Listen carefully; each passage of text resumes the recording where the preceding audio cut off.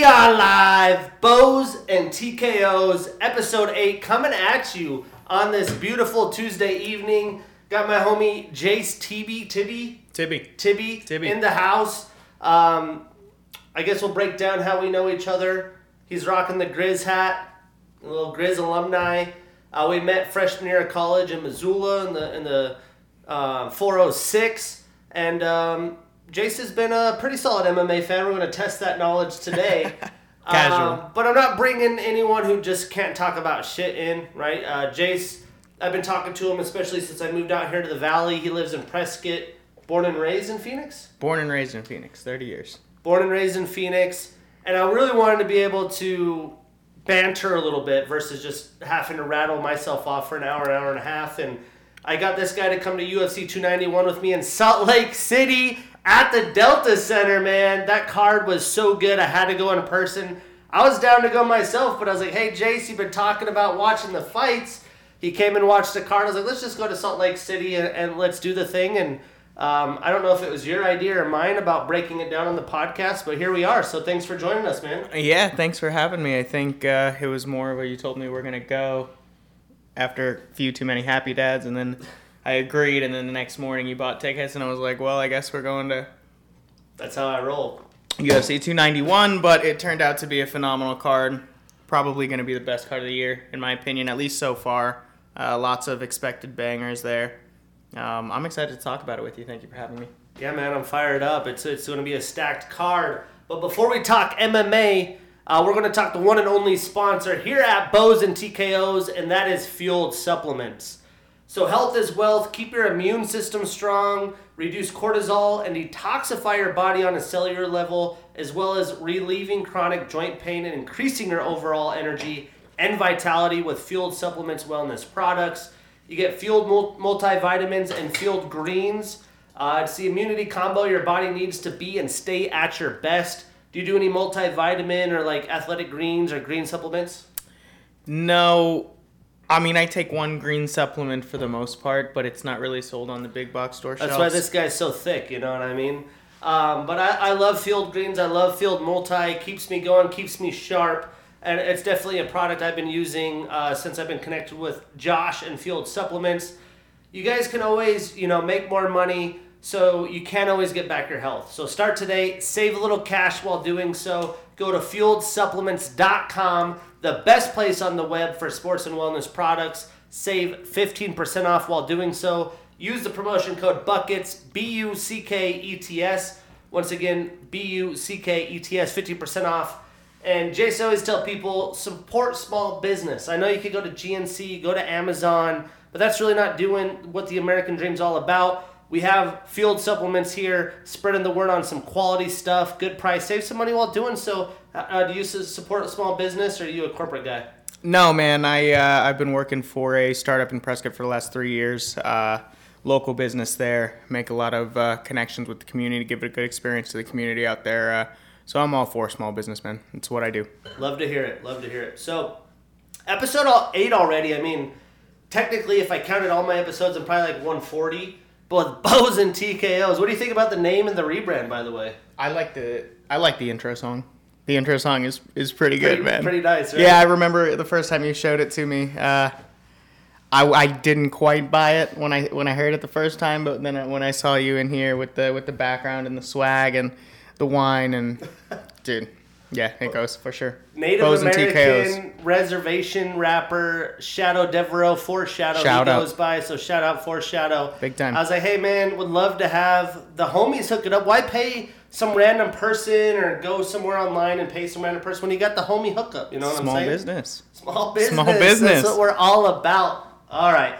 Well, we have so much MMA action to talk about. We're just on the heels of watching the new Ultimate Fighter episode. We thought about filming this before, but decided to wait after so we could break that down for you guys as well. But lots of MMA matchups that have been booked. So we're going to jump right into it. We got Tyson Pedro and Anton Turkalj, the Contender Series alumni.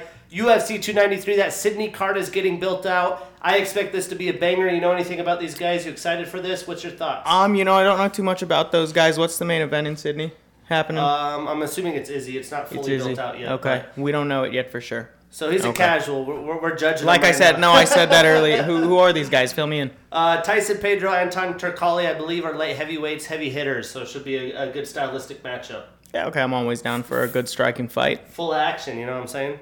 Yeah. And then we got Islam Makhachev, Charles Oliveira, the second matchup.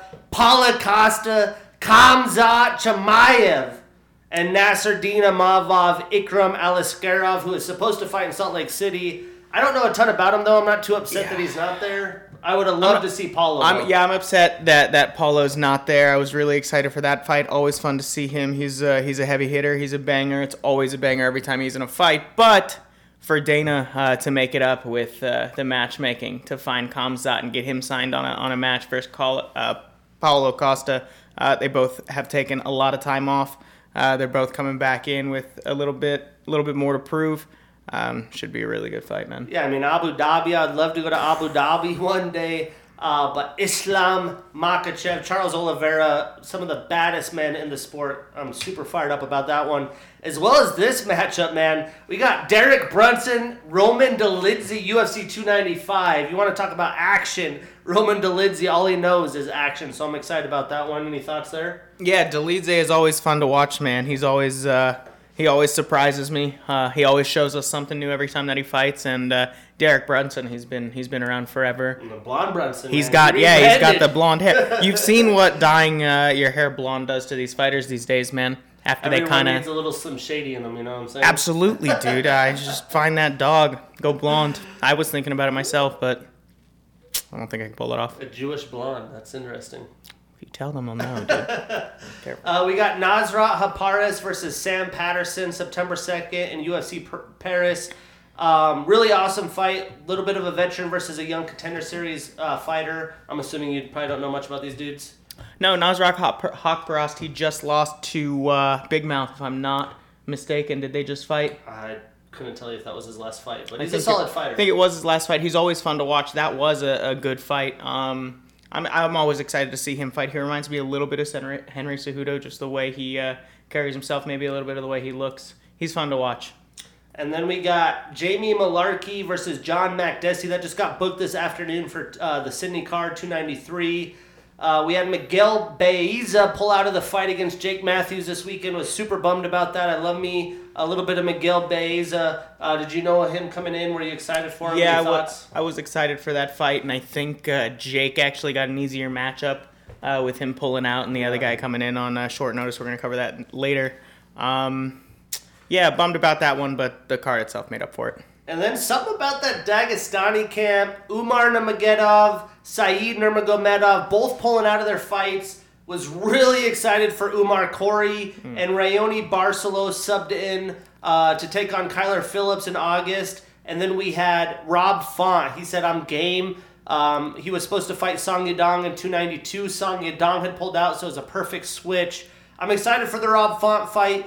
But, yeah, I mean, the Dagestani pullout never ceases to amaze. A little bummed about that. Any thoughts on those pullouts and the new matchups? Always excited to see a Nurmagomedov fight, man. Just the legends that have come out of that camp. Obviously, you've got Khabib, the legend, and then Islam. Khabib. But you've got all these other guys. They're following in the footsteps of Khabib and Islam, and I mean, they're incredible to watch. They're really fun. They're just dominant, and it's crazy to see that Sambo style really taking over the game. It really is. And a little shocked about some of these names. I would assume some of this is contractual. I actually saw some of the background. Damir Ismagulov, if you're familiar, Blagoy Ivanov, and Tyson Nam removed from the UFC roster. Damir supposedly had an opportunity to negotiate a contract. He could potentially be back. He had talked about retirement, came back. Very high-level strikers, but some very high-quality talent removed from the UFC. And we were just talking about the prospects, veterans, tough action, and a lot of those guys are high-quality fights. So bummed to see those guys not on the roster, but hopefully we get to see at least Ismagulov come back. Yeah, man. I didn't know that those guys were cut or didn't re-sign Tyson Nam. That's why you got to tune into Bows and TKO, you know what I'm saying? Tyson Nam is always a fun guy to watch. Really bummed now that he's out. Going to have to see where he goes, follow him, and hopefully he can get back to the big time. Absolutely. And Meatball Molly will break down that shit show of a fight, but she says that she is going to move to strawweight. I don't know if that's a choice or if that's her only option that the UFC gave her, but she's going to move down to strawweight. And then Fight Pass Invitational. This will be the 6th one going down December 14th. We're getting GSP, Damian Maia in a grappling event. Have you ever tuned in to one of these Fight Pass events? Not as it was happening live. I've seen highlights from them. They look pretty cool. Definitely going to have to tune in for those two legends. Yeah, and GSP talks about wanting to grow the grappling scene. You know, your boy working on that fourth stripe white belt out here, trying to get that blue belt so I can retire. No, I'm just kidding. But GSP is talking about wanting to build the grappling scene. And, you know, I broke down the Fight Pass Invitational and was kind of just honest. Like, if you're trying to tune into MMA and just get into the sport, you kind of got to be a little bit of a diehard just to love no-gi jiu-jitsu. But it would be great to see the UFC continue to, you know, let their athletes have mid-level fights like Anthony Smith just fought. You know, he's taking a couple L's. Go out there, get your grappling, get a competition, blood flow going, and have an opportunity to build some of these grappling guys' brand, you know? Yeah, it's tough to build that sport specifically. I think a lot of people tune into the UFC and Strikeforce and other MMA promotions because of the excitement of what can happen with a big knockout. It's like why people watch NASCAR for crashes. I mean, absolutely. It sells itself. And when you've got something like this, if you're a casual, most of it's not really going to make sense to you. Yep. But it's still fun. I'm all about it, and I'll definitely break it down. And another thing I'll break down, you're probably not familiar, but we had Richie Savage win the Titan FC Championship. Only reason I know about Richie Savage, Field Supplements, Josh Moore gave me the plug a couple fights ago. He actually helped train the fighters for Team McGregor at the Ultimate Fighter, some of that wrestling background, but he won the Titan FC Championship. Titan FC is a great promotion and a breeding ground for the UFC, so he's well on his way to the UFC. Excited to see him. He's a collegiate wrestler, wrestled for Team USA. So not a good showing on tough, man, for that team. That's got to be a tough one. He didn't compete, but he got to help coach. He probably coached more than McGregor did. Tough one.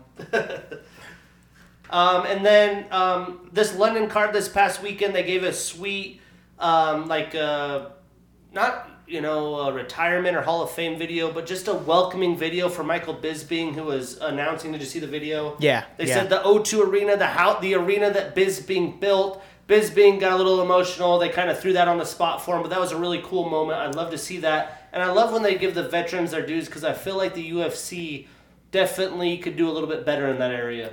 Yeah, man, I almost got emotional on that one. I really love Bisping, where he came from, what he did in the UFC, how he carried himself, kind of one of those pioneers of the entertainment side of the business.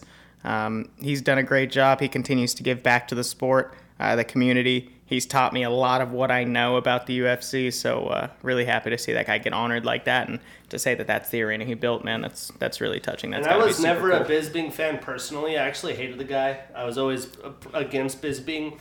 But once he got older and then the story about his eye came out and that he was winning some of those fights basically with one eye is pretty badass. And, you know, I'm definitely a guy that has to work hard, determination, do all that, and he definitely is a perfect soldier for dedication, work ethic, all those great things. So I like the guy that he is. I think he's doing great post-UFC, the podcast, the analyst. He's still staying in shape. You know, he's going to grapple GSP, or GSP talked about wanting to grapple him. So awesome to see. Good job by the UFC there. Easy to hate a guy who pioneers talking shit. Yeah, I mean, I'm not a McGregor fan either. So. Exactly my point. But let's talk Ultimate Fighter. We're going to break down last week's episode.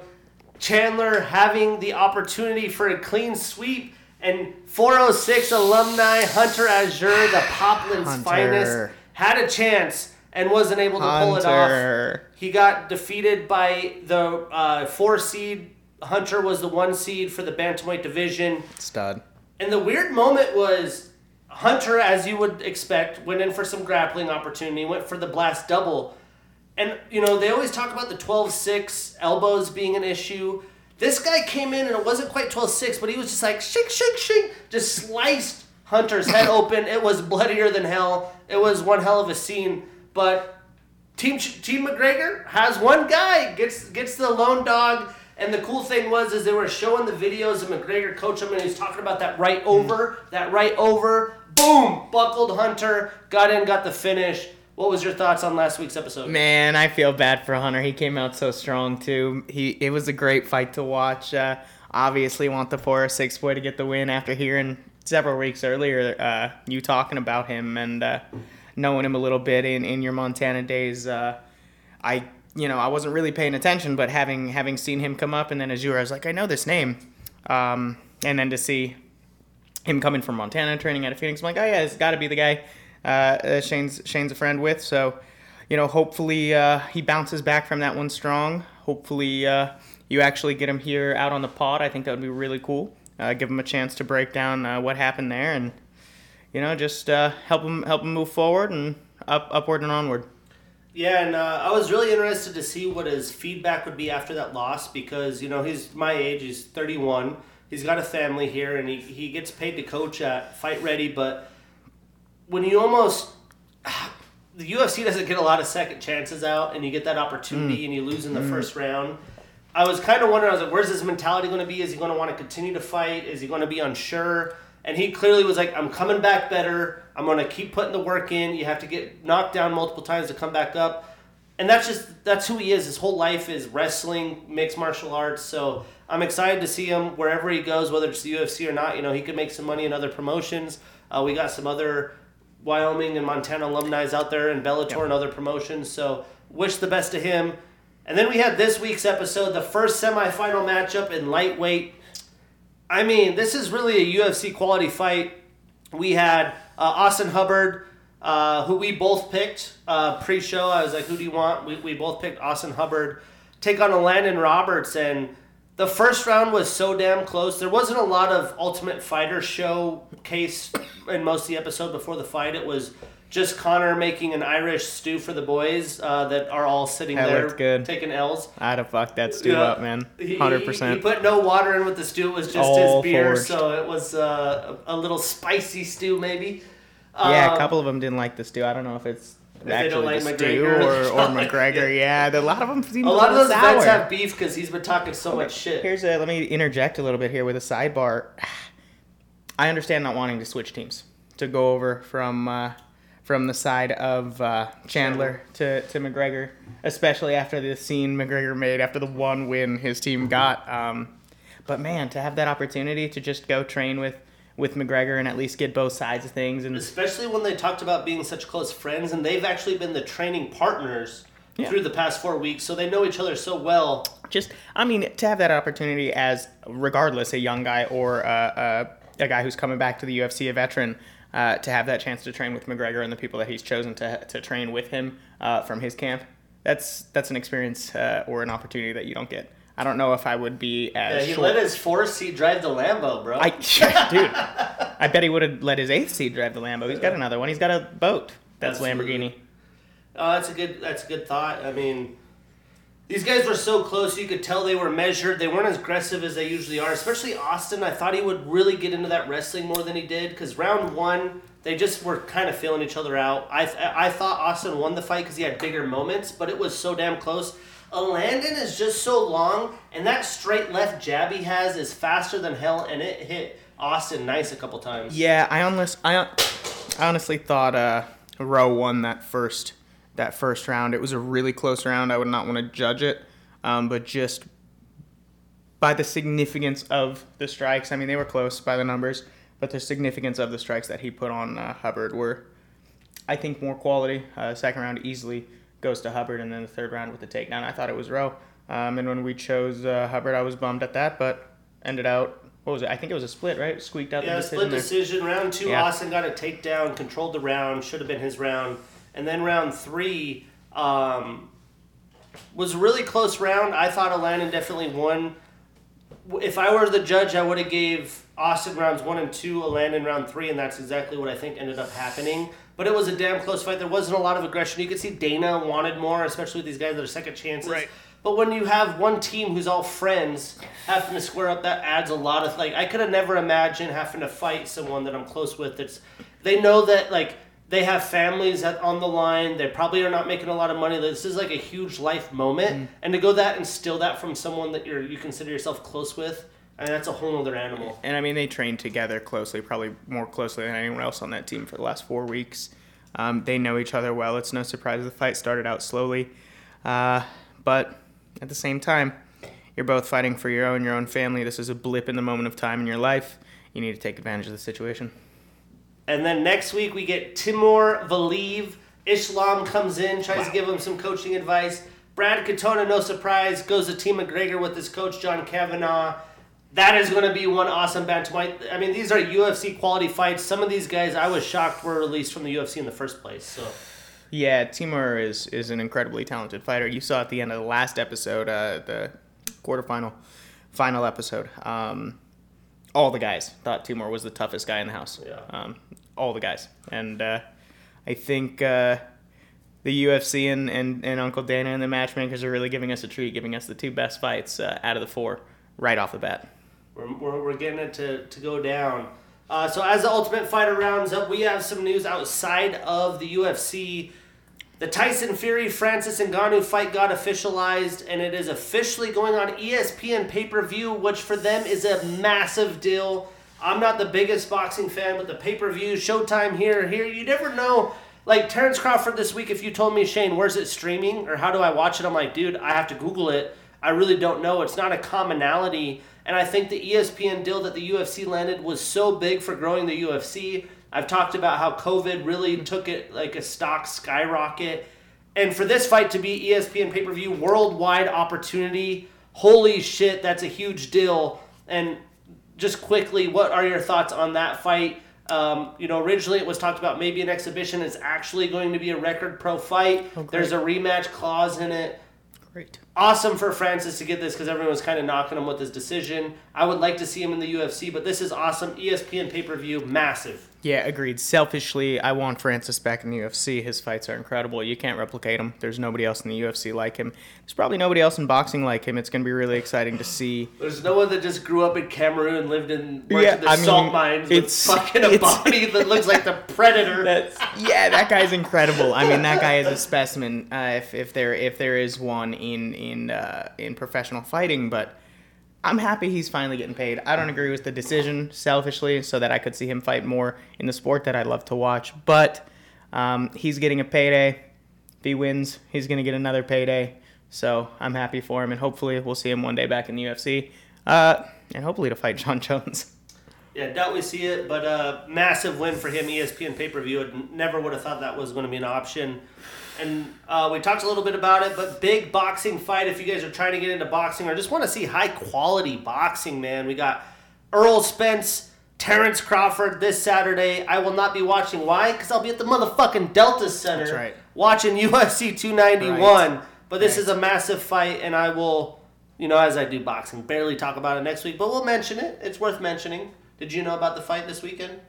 No, absolutely not. I haven't been paying attention to anything other than UFC 291 and the last couple weeks of UFC leading up to it and all the fights of the fighters who are fighting on that main card. So, since I've done the podcast, I've really tried to broaden my MMA horizons. Really trying to get more into Bellator, more into other promotions, one championship, not really Rizin, but other things. But one of my favorite things that the other promotions do is Bellator says, here's our A squad. Rizin says, here's our A squad. And they match them up. And it's a really awesome thing. They did it last year. This weekend is the second one of those. And they have a lot of good Bellator Rizin matchups and some Bellator fights. You ever watch Bellator? You ever take a dabble? Did you know about this? It's interesting because I knew about Bellator. Before you say, because I talk to my audience and I'm like trying to think, do they know? Because I barely know, and I'm a diehard. So I'm curious if it's because they don't promote it as well as the UFC does. When someone big, for example, Michael Chandler comes over from a promotion like Bellator. Yeah, once they come over, but did you watch them in Bellator? No, I don't know. And that leads me to my next question for you. Why hasn't Bellator or any of the other fight promotions like Rizin or Strikeforce, why haven't they risen to the prominence of the UFC? So one of my conclusions there is I've really tried to give it a chance. I've tuned in. I've spent too much time. Yeah, if you've watched it, the quality of fights just aren't there. Yeah. They do have a handful of gems, though. A couple guys that maybe never got their UFC chance that are getting paid and just stayed loyal to the promotion. Guys like Chandler. There's some other guys that we'll name off. But did you even know this was going down this weekend? No. Okay. No. So I'll quickly skim through this, but Bellator Rizin, great opportunity. The shit's happening live that won't be recorded, then it's on Showtime, then it's not, because it is going overseas, so the time difference is weird. And they have Bellator saved for Saturday night Showtime, because Showtime makes some money off Bellator. So they're showing the Bellator specific main card fights on Saturday evening. I'm not even sure how to stream the rest because I'm not going to be streaming. But these are cool fights, and I'm excited to see what happens.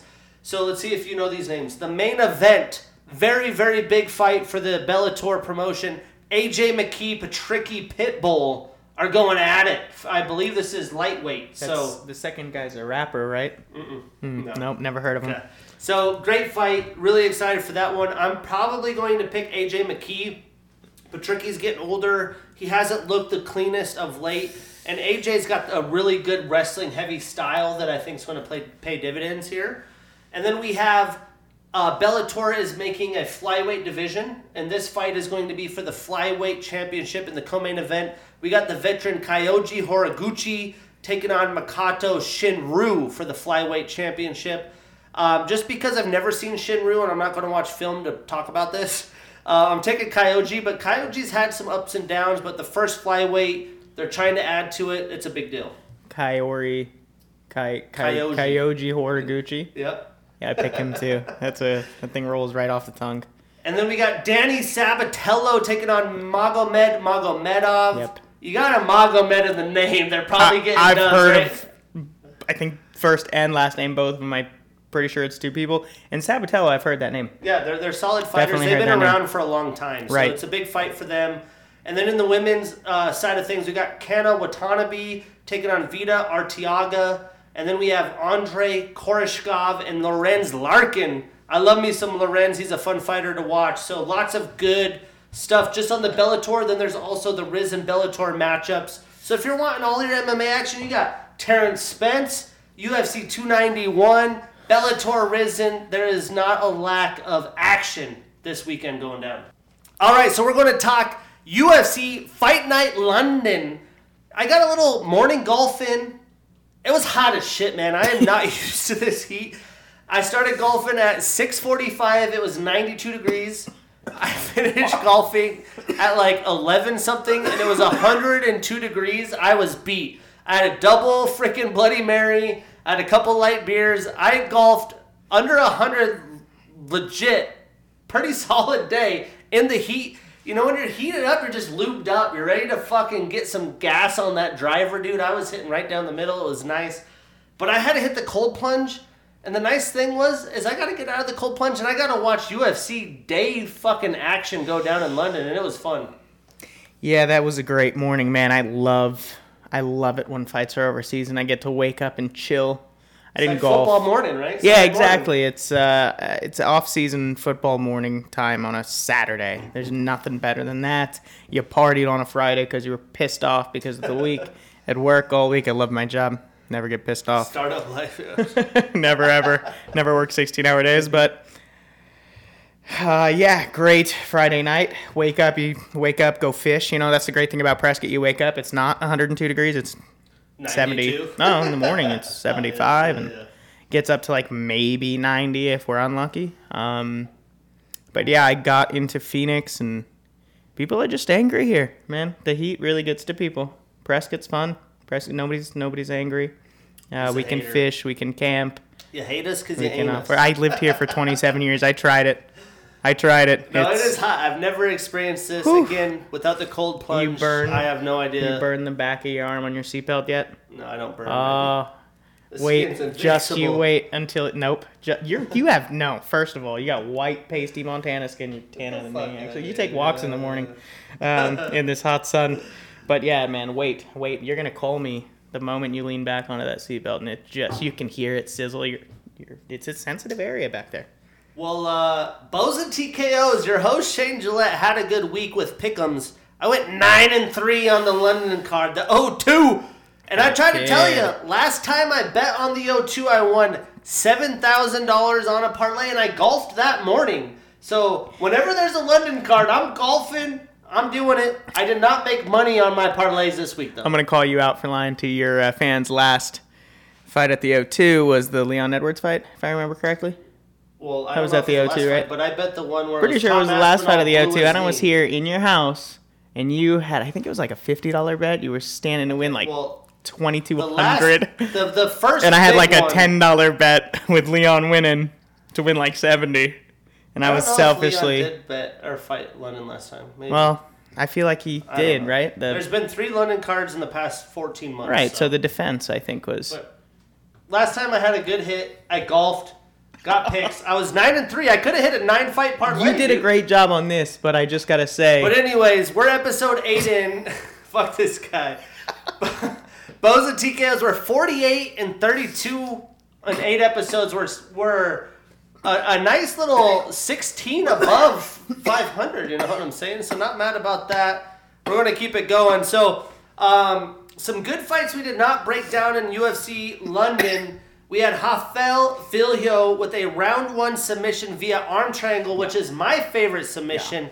And boy, was it clean for a flyweight over Daniel Barres. Did you catch this fight at all? I was on the phone with you when you were watching that fight. Daniel came out aggressive and pieced up Rafael early. I was like, oh, wee.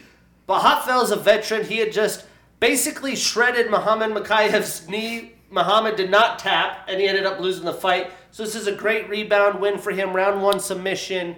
Beautiful performance by Rafael. That was a prelim fight, right? It was the first fight, yeah. I don't think I've ever seen anyone or heard anyone get that pumped up over an arm triangle on an early prelim fight.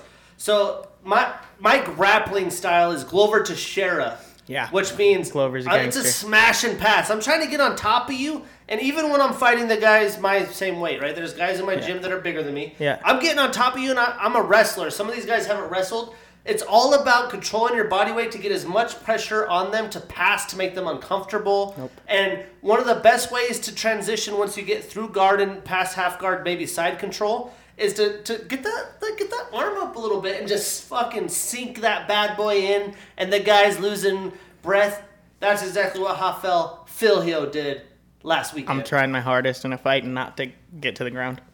I have no idea what to do. And I'm trying my hardest to get your ass to the ground. You wouldn't have any problem, I don't think, getting me to the ground.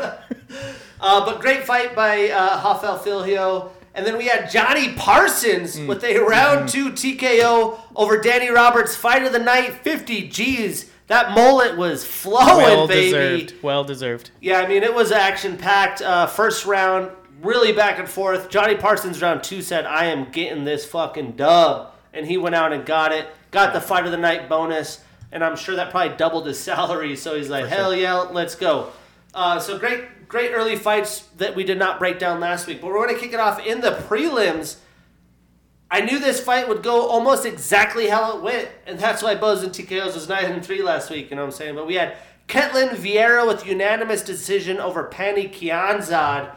And this was Ketlin just really like, hey, Panny's a veteran. She's been there. She's ranked. I'm going to go in, and I'm going to take her ass down and not let her piece me up because she's got good striking. And that's exactly what happened. Did you catch this one at all? Yeah, I caught all the fights up till about noon. When the main card started, missed the first 2, but saw the last 3. This fight was cool. To be honest, I was playing golf at the same time. No, I was playing golf on the PlayStation, some 2K23, some PGA Tour. AKA tuned out. No, I didn't do that. I mean, it wasn't... It's the first fight of the day. For a casual, you know... Like I said, I was chilling. But, you know, it was a cool fight. But Ketlin does what she does, and that's why she's going to be right up next to another title shot. Ketlin did land 65 total strikes, only 15 significant, because a lot of them were on top, little body shots, things like that. She got 3 takedowns, 3 submission attempts, and Pani landed 92 total, so had higher volume, but a lot of that was from the ground as well. And she had 22 of those significant, so neither of them landed a ton of damage. And Pani in round 3 did get a reversal. She was on top. It was like, how crazy would that be if Ketlin was on top, controlled her for 2 rounds, she reverses her with a minute and finishes her? That would have been wild, but didn't quite make it happen. No, it didn't happen. The next fight, though, We'll get there. It was sad. I'm sorry. I thought we were moving on. No, not yet. So Ketlin starts a new winning streak. She moves to 3-2 since the beginning of 2021. So hasn't been, super active, but she's getting dubs. That's what it's all about. And Pani starts a new losing streak. She is 2-2 since 2021. She hasn't been super active as well, but this was a big-time fight. A lot at stake for these women. Ketlen Vieira, unanimous decision, start the day with the dub. Now the sad fight you wanted. Yeah. I did get an L here. Oh, really? I thought Brian... Yeah, he was plus 300 underdog. I bet with my heart, too, on this one. I like to watch Brian. He always has a great fight. He always throws some bangers, and this one, I think, in every facet of the fight. This is where I really started watching. I think I lost my golf game. Didn't go Brian's way. Yeah, Makhmud Muradov with the unanimous decision over Brian, and there wasn't a lot of bam that we're used to seeing. I thought he would be able to land some. He just couldn't get in range. Makhmud was faster. He maybe had a little bit of a range advantage, just the slightest bit. Every time Brian tried to come in with those loopy shots, it was like, boom, boom. He was getting pushed back, and that's really, he got knocked down a couple times, maybe once, but kind of twice. And he almost got finished in round 2, so. That's right, man. He was getting dominated the whole fight. It was hard to watch towards the third. He just couldn't figure him out. And Makhmud hasn't been active, as we talked about last week, but statistically, Brian did land 81 total strikes, 28 of those significant, so not a lot of big-time shots for him. He went 0 for 1 in takedowns, and Makhmud landed 68 total strikes, 54 of those significant, with 13 takedowns and 16 attempts. There has been shown a way to victory for against Brian is take him down, get on top of him, and that was clearly the game plan for Muradov coming back, and he also did have 2 knockdowns in the fight. So Muradov ends his 2-fight losing streak. He starts a new winning streak. This is his first win since January of 2021, so over 2 years. Been a while. And he moves to 4-2 in the UFC, so nice little record there. And Brian, his first fight in the weight class down, he does extend his losing streak to 3, so back to the drawing board for Bam Bam. And he is 2-3 since 2022. So what's next for these dudes? Well, I didn't even talk about that in the last fight. So Ketlen Vieira, what's next? I think her squaring up with Mayra Buena Silva would be great. Myra's calling for the title shot. I don't think that'll happen. I think it'll be Pena Pennington. So give me Ketlen, Mayra. And for Penny, how about Yana Santos? 2 people that have been fighting for quite a while. That would be a great matchup. And then for these guys, I would love to see Muradov against Edmund Shabazian, who's kind of on a skid too, young fighter. Stylistically, it'll do great for fight fans. And for Brian, he dropped down. I'm sure the weight cut was hard. You take an L like that, it's like, do I want to stay in this weight class? Do I have an option? Maybe the UFC doesn't give it an option. But let's just assume he has to go to middleweight or stay at middleweight. That's what the UFC tells him. I would love to see him fight Albert Duraev, who's coming off a loss as well. Quality fight there. That would be a fun one to watch, man. That would be nonstop action. They'd be swinging like crazy. Yeah, Albert Duraev, his last fight, those hooks. Both guys throwing hooks. But Albert can wrestle, so he might just take him down like Muradov did. Yeah, I think it'll be fine. I think they both Jason's tuning in. I think they both would want to do the man dance there. They both just men, I think they'd want to go at it. Jace will put 2K golf down for a minute for that fight. Yeah, I watched the next several. Okay. So here, an amazing lightweight fight. I did get this fight right, but it was tough to watch. We had Joel Alvarez with a round 2 submission via Bravo choke, Darce choke. It might have been a little Darcy. They considered it a Bravo over Mark DeCasey. And the reason it was a little tough is there was an accidental headbutt right before Joel just pounced on him, got the choke in. But I thought Joel was winning the first round. I thought he was on his way to victory. And he was just using that length to his advantage. I don't know. I think people are taking it, like not giving Alvarez any credit. And I want to make sure Joel Alvarez gets the credit because this is a huge win over a very good Mark DeCasey. That choke is incredibly talented to pull off, headbutt or not. The headbutt accidental, for me, that's in quotation marks. He was, I think he was getting frustrated. I think if you were listening to the commentary, they mentioned that as well. He was getting frustrated with the defense when he was down on the fence, and he kind of just threw the crown of his head into his chin. I think you're talking about the that's Andre Munoz fight. That's a different fight. Yeah. Okay, well, wrong fight. This one, though, they did go throw southpaw. They clashed heads. Okay. Yeah. And then he went in and got the choke, but he was winning the fight before that, and I thought was on his way to winning. Yeah, well, that's tough to watch then, especially. I would assume this is almost as tough to watch as that was. It's just tough because the lightweight division, in my opinion, maybe we can get your opinion on this. I think top to bottom, like from rank 1 to 50, the best class in the UFC. Like, you look at these guys are ranked in like the 30s. These guys are good fucking fighters. The lightweight from 1 to 50 is really good. I think the bantamweight 1 to 15 is the best. But when we talk full-on depth, the lightweight is the best. And you can't afford losses at lightweight because you're risking getting cut. You know what I mean? Yeah. So, do you have any thoughts on your favorite class or the deepest classes that you watch? When I first started getting into MMA and the UFC, it was lightweight for sure. Tons of killers. I mean, there's still a bunch of killers as we see coming up on this card, this upcoming one this Saturday. But right now, where's Brandon Moreno? Flyweight. Yeah, flyweight. That one's going to be fun to watch. There's a lot of good prospects coming up in flyweight. And it's funny to think that they almost cut flyweight after, before the Davison right before the Saga trilogy, I believe. Saga, I think, is 4. There's right? 4, but before the trilogy, they almost cut it after Henry Cejudo technically retired because he wasn't getting money. And the new prospects coming up in that division are so fun to watch. Mm-hmm. And I really hope they don't do another Pantoja fight because Pantoja's 2-0 on Brandon. Would I watch it? Absolutely. But there's so many good young guys, and the speed of them fighting is insane. It's like Dragon Ball Z. They're like fucking... Then all of a sudden they're over there. You're like, what the fuck just happened? Get them both to dye their hair blonde, and we'll have the trilogy and see if they can go Super Saiyan. Pretty much. But this was a great fight while it lasted. Joel landed 64 total strikes, 42 of those significant. He did have the submission attempt and was 0 for 1 in takedown attempts. And the knock on him has been he has a 0% takedown defense. 0% in his UFC career. And he has a lot of fights and a lot of wins. But this fight, Mark landed 29 total, so way less. Again, Joel was on his way. 20 of those significant. He had 2 takedowns in 3 attempts. So Joel Alvarez no longer has 0% takedown defense. Rid him from that BS. He can move on in his life. Finally leveling up. Leveling up. It's a long time coming there for Joel.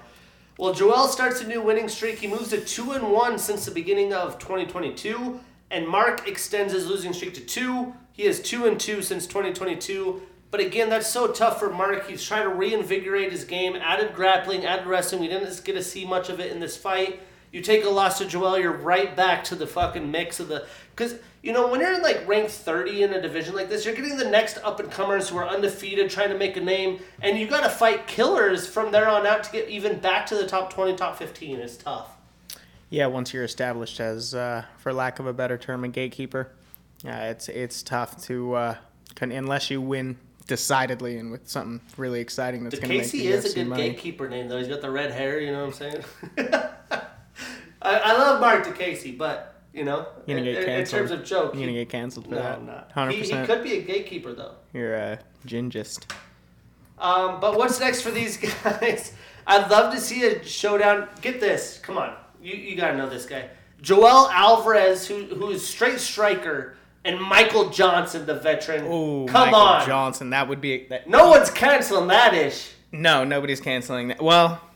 UFC canceled a lot of fights. Come on. You know what I mean? Costa got canceled. It's because the UFC, that was never an official fight. What they try to do is they announce the fights before the fighters even sometimes know about it. Shouldn't be doing that. Yeah, but that's how they get the fighters to buy in. Like Aljamain Sterling, Sean O'Malley. Aljo still hasn't signed his bout agreement because the UFC is forcing him into that fight.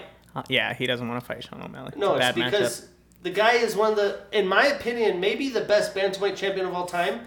And they're like, cool, in 2 months you got to fight this guy. Like, dude, I just talked about trying to recover my torn bicep. He's one of the most underrated champions. Yeah, but point being is the UFC does a little extra shit. But anyways, Joel, Michael Johnson, come on. That's a great fight. I'm tuning into that. That's not a prelim fight either. And for Mark, he could take on Christos Giagos, another guy trying to make his way back up in the division. I'm tuning in. Either way, DeCasey, gatekeeper or not, I'm tuning in. Joel Alvarez, no more 0%. Put some respect on Alvarez's name. And then this fight, another fight, Boza TKO's got a dub on. We had Daniel Marcos with a split decision win over Davey Grant. But I will admittedly admit, I had Davey winning rounds 1 and 2. It doesn't matter how good round 3 is. The way the UFC judging and scoring works, it's round by round. It's like if round 1 ended, they're like, cool, erase your memory, round 2, new fight. Erase your memory, round 3, new fight.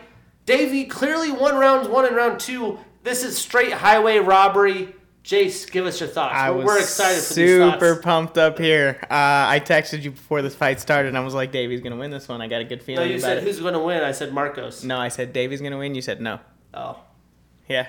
I was super pumped up after round 1. I was like a little Hasbullah over in my living room just punching around, throwing little kicks. Second round, I was jumping off my couch. I was doing backflips. I was super pumped. I was going to be able to tell you that I got your pick. Oh, you wanted to come on here and talk some smack. Yeah, I was ready to go. I see how it is. I'm going to be able to next week. No, I'm going to be able to next week after we disclose our picks. Dude, I'm plus 18. I just told you. We out here doing the thing. I got beginner's luck still. Okay. But you're a casual. That's not a beginner. It's my first time betting. Except for that Leon Edwards fight that I... But... Marcos is known from his Contender Series days coming in. He's just straight action all the time. And his coaches are probably like, hey, if you want to be good in the UFC bantamweight division, you can't just come out there swinging, bro. People will catch you. People will clip you. So, he was calculated. He only threw certain shots. I thought the longer the fight would go, he would gas. He didn't because he controlled his energy. If we're playing UFC, the video game, his stamina bar was still high enough, right? And the problem is it wasn't enough that he came into round 3 down. He won round 3 barely even, but they gave the split decision to Marcos. And I think the reason being is that jab that Marcos landed bloodied up Davey's face. He ended up having a bloody nose, and they considered damage a big thing. They gave him way too much credit for that. Here we are, bummer decision. But especially in front of the fucking UK crowd, man, the O2 wanting Davey to win, and they come and do that. It was definitely kind of a buzzkill for the arena pre the main card. Not a buzzkill for you. It was. I want the guys who win to win. I don't care about my picks, bro. Come on. It's just for the people, bro. I know what I'm talking about. It's credibility. It's for the people. It's my resume, basically. Okay. Listen to this guy. He's doing it for you. Yeah, doing it for the people. But I will say, the London crowd, definitely a buzzkill from the previous cards that were sold out, crazy energy. Until the main card, there was hella empty seats, bro. Maybe even in the main card. I would say until the Tom Aspinall fight, it looked like there was way too many empty seats. The crowd wasn't rowdy. They were doing stupid shit. It's a bummer, but when a lot of the fighters talked about this. When you put 3 London cards at the O2 in less than a year and a half, it's an expensive ticket price, especially London prices, dude. That's way more expensive than Seattle, where I've lived before, and is expensive, like LA. Like, London's hella expensive, and you're trying to get these guys to pay for their hard-earned wage 3 times in a year and a half, and there's no title fights this card. Like, I understand where they're coming from, but I thought London was that kind of place, and they were talking about how good their fans were. A little depressing, but I'm not too surprised. London, I mean, every other card that's ever been at the O2 has been absolutely incredible. But that's why this was kind of a bummer, Just looking at this card, it's like, well, should be all right. No title fights. Right. But, I mean, then again, it's not a pay-per-view. The stats even break down Davey's case even better. Davey landed 70 total, all 70 significant. He was 0 for 1 in takedowns, but Daniel only landed 49 total, 48 of those significant with the takedown. So Davey definitely outvolumed him statistically. Definitely a bummer of a deal there. So Daniel stays undefeated. He moves to 3-0 in the UFC. Davey starts a new losing streak, 3-3 since 2021. That's tough. I mean, like I said, the bantamweight division, brutal. The lightweight division, brutal. You go 3-3, it's a tough going. It's going to be tough for him to really, depending on his UFC contract, stay in the UFC. He's desperate for wins now. Yeah, I would be desperate for wins also. Good context. Oh, I got that. So what's next for these guys? I would love to see Davey Grant take on Cody Stamann, a guy that was in the top 15, grappling heavy, or a guy that should use a grappling heavy attack but tries to box more than he probably should. Either way, would be a fun stylistic matchup. Those guys are going to be boxing each other. A ton of fun for UFC fans. And for Daniel, let's put him up against another Contender Series alumni, the undefeated Javid Basharat. That would be bonkers. I'd definitely be tuning in. That'd be a banger. I'd watch that one, 100%. And then entering the main card, we had another local, Lerone Murphy, with a unanimous decision over Josh Kulabau. And, Lerone did his thing. He definitely won the fight. He took control of all 3 rounds. But he had moments where he could have went for the finish. And at the start of the main card, really got the crowd going. He didn't quite do it. He talked about with Errol Hawani on the MMA Hour, he was a little prescriptive. Well, I guess he has a draw in his UFC record, but technically undefeated. You're making a big move. You're trying to get into the top 15. You have to be a little bit calculated, so I don't blame him. But he looks good. He is so shredded for this division. I'm excited to see what the future holds for Lerone. There were several undefeated fighters fighting on this card, and all of them, all but one won, right? If I remember correctly. Pretty sure. Good night for the undefeated fighters. They showed why they're undefeated, and good for them for moving up in the standings. So statistically, Lerone landed 87 total strikes, 59 of those significant. He had 3 takedowns in 5 attempts, not usually his strong suit. He got the takedowns, though. 2 submission attempts and a knockdown. Again, he had opportunities. He just didn't jump when he smelt blood in the water. Meanwhile, Josh, a very good fighter, landed 40 total strikes, 23 significant. He was 0 for 2 in takedown attempts. So Lerone stays undefeated with the draw. He extends his winning streak to 5, which is harder than ever in the UFC. And Joshua extends his losing streak ends his 3-fight winning streak and starts a new losing streak. So a little taste of defeat for Josh. Now, here we go. This would be the matchup. Lerone Murphy, Edson Barboza. Top 15 showdown. Come on. Tell me you ain't excited about that. You're not missing a fight with Edson Barboza, dude, especially. You don't know how many more he's got. Savage. But he's still killing people. And an undefeated guy that say, hey, you want to earn your top 15 blood? Yeah. Right here. Blood. Yeah. And for Joshua, there'll be blood involved in that fight. A matchup with Julian Erosa, that's the fight to make for me. Either way, great fighters, great performance. I'm stoked for their next showdown. Juicy J. Juicy J. That's a tough fight, man. I'm going for Juicy J in that one, 100%. And then this fight was funny because although they come from different backgrounds, ethnicities, they're the same size, the same reach, the same everything. Their fighting style is almost the same. But I try to tell y'all, Fares Ziam, the smile killer, was going to get the job done. Unanimous decision over Jai Herbert. And this was just kickboxing. Again, I felt like a weird anime where it was a clone fighting the clone, same size. They were so dialed in because they know how powerful they are. They know each other's strengths are the same strengths. It was a total trip to watch. But Fares is a little bit more active, landed that jab, and was able to get the job done. Yeah, I went to go take care of my boss's chickens at this point in the card. Have you ever watched Fares or Jai? I have not. Okay. Matter of fact. Check them out. Check them out. I'll check them out. It seems like I missed a good fight there. Yeah, I like Fares. Jai's good too, but he's a guy that's been around for a while. You know, I don't want to call people gatekeepers, but he's kind of in that middle pack. And Ziam passed the test. Yeah, you know. So statistically, Fares landed 96 total strikes, 61 of those significant. And a non-wrestling grappling guy got 1 takedown in 5 attempts. And Jai landed 58 total strikes, 49 of those significant.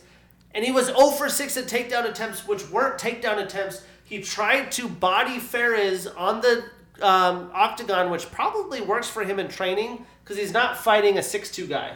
But when you have another 6'2 guy up there and you're trying to clinch a guy down, there's so much energy and things involved with footwork and just positioning hands, breaking the hands.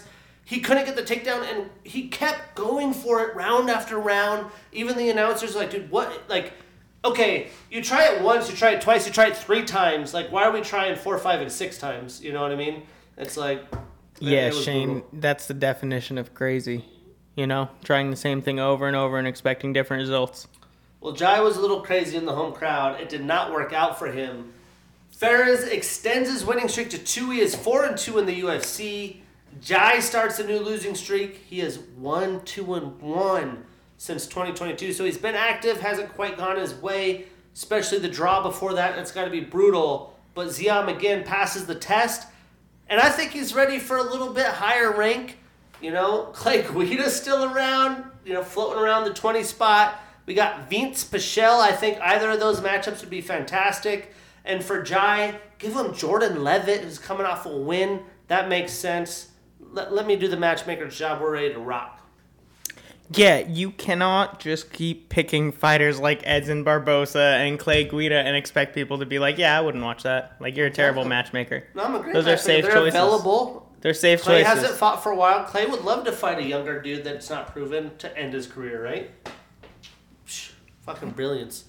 And then let's talk about the Bear Jew, Paul Craig. Yeah. Golly, I'm happy I got this fight wrong. I love me some Paul Craig. Moves down, doesn't give a shit. Guy's almost 40 years old and gets a second round TKO over a very, very good Andre Muniz performance of the night. And this is the headbutt that you were talking about. What a great hair transplant job that Paul Craig. With his balls. The Bear Jew. God, did you see that before the fight even? Who was it who said something? Someone said something about it. I'm like, come on, man. Why do you have to? Like, we all see it. You don't have to fucking say anything. But, man, the confidence showed in that fight. To be able to grapple, I believe Andre is a second or third degree. We talked about it last week. Can't remember off the top of my head. Very, very good BJJ guy. To go in there, willing to do the BJJ, willing to take the fight. Yeah. Ends up on top, gets the job done. Paul Craig, and then he calls for Bo Nickel. Golly. Whoa, that guy's psychotic. What's the next? He's going to beat Bo, hopefully. No, no way. Hey, listen. No way. Bo's got a lot of hype. I love the guy. Well, this is what I love about Paul. Paul says, Bo takes me down. Guess what? I'm tapping his ass out. So. That's true. I mean, he will, but he somehow beats Bo. He's going to be another 40-year-old champion? Hamzat beats whoever he's coming up against. Paulo. Hamzat moved out of this class. Oh, no, that's right. He did go up. That's why he's fighting that monster Paulo. All right, well, maybe he'll move back down because Hamzat's crazy. No, he won't. Could you imagine the Bear Jew versus the Chechen Wolf? I'm just down for Bear Jew versus anyone. What a fight, though. Paul Craig versus Hamzat. See, I'm a great matchmaker, too. You put two killers in the ring together, nobody's going to disagree with you. This guy, nah. Hamzat destroys him. Nah. Have you ever seen, what's the movie? Inglourious Bastards? What's the movie? Inglourious Bastards? I watched it once. Paul Craig was in it. Really? The Bear Jew. Oh. Or something, you know? I think I knew that. I probably knew that, but... I mean, he's not actually in it. Oh. It's just there's a Bear Jew. There's a Jewish bear. That resonated with me. But statistically, your horizons. Paul landed 54 total strikes, 40 of those significant. He had 2 takedowns and a submission attempt. Andre only had 31 total strikes, 24 of those significant with 2 takedowns. And round 1, he came in, got the takedowns. He was looking good. I was like, cool, Andre's on his way. This was my parlay buster, sadly. But I was happy about it because I love me some Paul Craig. And the willingness to grapple, to end up on top of a guy like that after all that, he tired Andre out. I was worried about the energy of Paul Craig moving down. I did not think he would have the gas. He had the gas and lit that shit up. The fact that one of the ones, Paul Craig, the Jew from my tribe, busted your parlay. You happy? Well, I mean, I gotta pick up wins. He's a real supporter, you know. I support you. He's I gotta pick up wins here and there for me. Well, Paul, why are you so selfish? Paul ends his 2-fight losing streak. He starts a new winning streak. Welcome to the new weight class. He is 3-2 since 2021. Which, golly, man, to be that active, fighting guys like this, almost 40 years old. Golf claps around, man. Bravo, Paul Craig. I'll watch his next fight. He enters the middleweight rankings at number 14. He was 9 at light heavyweight. He in the damn thing. He's edging on a co-main event here pretty soon. I think probably his next fight might be the co-main. Matchmaker right here. Just putting that out there. Andre extends his losing streak to 2. He is 3-1 since 2022. So I'll give you a little matchmaker. I'm saying... Give me Andre versus Bruno Silva or Jun-Young Park, who just had an impressive win. I think those would be great matchups because a lot of the division is booked up right now. And for Paul, I'm saying let's move him up. Give him Jack Hermanson, a guy that hasn't been super active, another veteran. I think stylistically a brilliant fight. This is exactly my point. That's definitely a co-main event. Right there. Let's make it happen. And co-main event, fight night. It's a pay-per-view. That's a pay-per-view Pay-per-view co-main. Pay-per-view co-main. Dude, they're spending all their good fighters on Saturday. You heard it here. Let's see what happens. And then my pick for fight of the night, I thought should have been fight of the night, to be honest with you. This was an amazing fight. We had Nathaniel Wood with the unanimous decision over Andre Fili. Right. And golly, did these boys get after it. To start the fight, could you imagine, Nathaniel Wood doesn't cut much weight. He's moved up to featherweight. Fili's a veteran. He's been there. He's done that. He trains with amazing dudes. 10 seconds in, boom, stiff jab, sits on your ass. They interviewed him after the fight. Oh, they were talking about the jab. He's like, honestly, I don't even remember, to be honest. He's like, I thought I slipped. Like, he was so out of it from the jab. And 10 seconds in, then he comes in, dominates with leg kicks, dominates the fight, gets his own knockdown. Then Andre gets another big shot. It was back and forth. 3 rounds. I was like, oh my gosh, what's going to happen? And I was calling for a fight of the night. The shame that they did not get fight of the night. Disrespectful, but tough loss for Andre after all he's been through. But the prospect, Nathaniel Wood, is on the rise. Dana can't give $150,000 on a fight night. 2, one word for this fight, volume. It was an incredible fight. A lot of striking, a lot of intense striking for him to take that jab right off the bat and then to come back with the volume that he came back with and for it to be such a good fight all the way through. Yeah, it was definitely in contention for fight of the night. And I've seen Dana do, 2 or 3 or 4 fights of the night or I like that performance better of the than night. the Johnny Parsons fight, so I thought it was deserving over that one. 3 rounds of craziness like that, come on. The fact that these guys made it through those rounds after all those shots, crazy. When you've got great fight, when you've got a card that's 80% decisions and knockouts going to get the... That's a good call. Yeah. So statistically, Nathan landed 108 total strikes, 84 of those significant, even got a takedown in 2 attempts, great percentage, and the knockdown. And Andre landed 76 total strikes, 58 of those significant, had the reversal, a knockdown, and was 0 for 2 in his own takedown attempts, and even had some good leg kicks of his own against a guy who lives off leg kicks. So again, awesome fight. That's why these guys are like around the 20 spot in the lightweight division, or this is featherweight, I guess. So never mind that. But either way, fucking brilliant fight, great matchmaking, love to see it. The prospect extends his winning streak to 3, all since 2022. He's hot, he's on a roll. Andre starts a new losing streak, and he goes to 2-4-1 since 2020. Tough for him, he fights, he's a gamer. The UFC should keep him around. I'm excited for his next fight. I would love to see Andre Fili against David Onama. Golly, that would be a lot of fun. Mm-hmm. And Bows and TKOs on Instagram, Twitter, at Bows and TKOs. We did a little Matchmaker Monday. We said Nathaniel Wood. It's going to be box office with Alex, Bruce, Leroy Caceres, who's in the top 15. Could you imagine that matchup? Bruce Leroy is always a treat. Plus the prospect. Come on, let's make that happen. Matchmakers, you know what to do. Moving on, we had Julia Stolyarenko with a round 1 submission via armbar over Molly McCann. Molly was like minus 200. Julia was like plus 300. But she's a black belt. And we've seen that Molly struggles with grappling. But come on.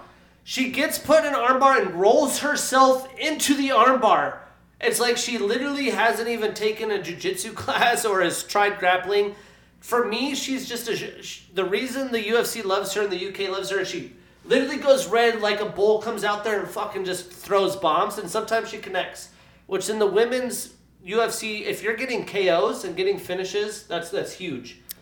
But you gotta be able to practice grappling at some point. This lady's a black belt, and she made it look easy. Great win for Julian. No discredit to her. But Molly's got to go back to the drawing board, and that's probably why she's moving to strawweight. Yeah, Julia looked absolutely dominant in that fight. Wasn't even close, standing up on the ground. Obviously, Molly just kind of gave up, rolled into that armbar, like you said. Molly's tough. She's like a female Clay Guida, but not nearly as good. She just the way she approaches the fight. No, I know. As I was saying, Carpenter, but no. Just the way she runs in right away. It reminds me of the way he just engages people. And he's just so fucking. But he also he does it well. He wins fights. He's been winning fights since Nam. So it's just I like Molly too, man. Some of those. Me too. I felt bad. Some of those knockouts that she's put up on the board. To the ground, it was over. Some of those knockouts she's put on the board and those highlights that she's given us as a woman fighter is just fucking savage, dude. Savage. I don't think I've ever. It's one of the hardest women knockouts I've ever seen. What's savage? The spinning back elbow. Is knowing that girl when you're in a position with an armbar, the one thing you can't do, you do. Roll away from it. She rolled right into it, bro. She's a professional fighter. Yeah, and I'm a casual. And you knew she rolled into it. I knew the right answer. That's brutal. I listened to Danielle Cormier. Danielle. Sorry, Daniel. This guy. It was bound to happen, man. Fucking happy now, huh? Well, Julia starts a new winning streak. She is 2-2 since 2022. Man. Biggest name on her record, probably. And Molly extends her losing streak to 2. She is also 2-2 since 2022. So give me Julia Montana De La Rosa. And if Molly is in fact still in the UFC and she does go to strawweight, how about Corey McKenna? Either way, really big win for Julia. Montana De La Rosa. And that's a tough fight for Julia. That is tough. That's a tough fight for Julia. They haven't fought, so let's make it happen. Yeah, I'm down to watch them fight. And the women's UFC, it's like a lack of opponents, you know? It's like once you're in the ranks, it's like, okay, who have I mean, fought? That'll be short-lived. It'll be done soon with the lack of women opponents. There are so many women coming in. And then Tommy Aspinall. Yeah. Round 1 TKO over Marcin Tybura. Performance of the night. All American. 50 G's. All American. He came back good. I've been watching his YouTube and I was like, this man is about to do something. But I want all of you casuals to know, Marcin Tybura is a fucking problem. What Tom Aspinall just did isn't a joke. I mean, this guy is unreal. Marcin Tybura, yes, he's 37. He's on this, latter half of his days. He's beat Blagoy Ivanov. He beat Alexander Romanov. He beat Greg Hardy. Beat Walt Harris. Beat Ben Rothwell. Beat Sergey Spivak. He has fought some of the best. Beat Andre fucking Arlovsky, man. I mean, this guy is a stud. He's good everywhere. And Tommy just came looser than ever. Bam, bam, bam. Got the jab done. I was so impressed, man. Incredible performance. And I've been high on Tommy. The problem is, this UFC heavyweight division's got some young studs. We got Jailton Almeida, Tom Aspinall. We got Cyril Gane and Sergey Pavlovich. Those killers at the top are unlike any fighter we've ever seen at heavyweight. The days of clang and bang are gone. We got guys like Tommy Aspinall loose with it, and he's a big boy. Yeah, man, I'd love to see. I'm trying not to take your pick. I'd love to see Spivak versus Aspinall again at this point in their careers. So Tom, after the fight, said, I'm going to front row UFC Paris. I'm watching Cyril Gane against Spivak, and I want the winner. Spivak. But that, to me, was the wrong call. The number one guy, Sergey Pavlovich, sitting out there, but nobody wants some of that Sergey Pavlovich, man. I wouldn't fight him. But that's the fight, if you ask me. And there's not a lot of talked about statistically here. Tom did work. 13 total, 13 significant. Got that knockdown, got the TKO finish. The crowd went nuts. And for Marcin, he only landed 4 total and significant strikes. But again, to do that against a quality opponent, a year removed from ACL injury, I think it was multiple ligaments actually. Bravo, Tommy Aspinall. So Tom starts a new winning streak. He is 4-1 since 2021. He moves up 1 spot in the rankings to number 4. And Marcin has his 2-fight winning streak come to an end. He starts a new losing streak and moves down 1 spot to number 11. And Matchmaker Monday was at it again. Again, I think it's the only fight to make. Give me Tom Aspinall. Give me Sergey Pavlovich. Title eliminator fight. Sorry, Cyril. Sorry, Spivak. And for Marcin, how about Chris Daukaus? Another heavyweight showdown. Thoughts on those fights? Love Chris Daukaus, man. He's fun to watch. What's his brother's name? He's also in the UFC. Daukaus. Kyle Daukaus. They're always fun to watch. Throwing bombs. But Tom and Sergey, bro, come on. That's like some gladiator shit. Those are some big dudes. I mean, that's as close as you're going to get to a lion and a guy with a shield and a sword. Yeah, pretty much. 100%. There's a reason John Jones is fighting one more time and he's bouncing. And I think a lot of it has to do with Tommy Aspinall and Sergey Pavlovich. Aspinall. Problems. Dogs. Future. The future is here. Talking about future, me and this guy taking my Dodge Ram to Salt Lake City. Man. 12-hour drive to fucking Salt Lake City for UFC. It'll 291, 11 hours plus an hour we're losing. Can I stop to fish? Can I stop to fish? So early prelims, 3:30 on ESPN Plus and UFC Fight Pass. You're going to be there for the early prelims, Jace. I am going to try to get there for the Miranda Maverick fight. I think that's the first fight of the night. Should be a good fight. It'll be fun, man. We'll get there. Chase we'll get there. Second no fight. Conviction there. He has no idea what's Second going fight. on. Well, no, I'll run the show. I did we say. Got a podcast. Be honest. I did say I wanted to make it for the whole fight. It's my first ever UFC event. Very excited. Thank first you, Shane. UFC event. The best card of the year. Are we going to get you back next week to break down this card or what? Yeah, man. If committed. We'll do it. He's we'll do it. in. Yeah, we'll do it. It's I said yes. We'll do it. An hour from Prescott. It's a tough day. It's an hour and 30 minutes. And then in the prelims, we got on Phoenix. ABC. Wow. We might be on ABC. History. Dog. No, we should make one of the signs where ABC spells something out. ESPN ABC at 5 p.m. And then you already know the pay-per-view. ESPN ABC. We got a lot of letters to use.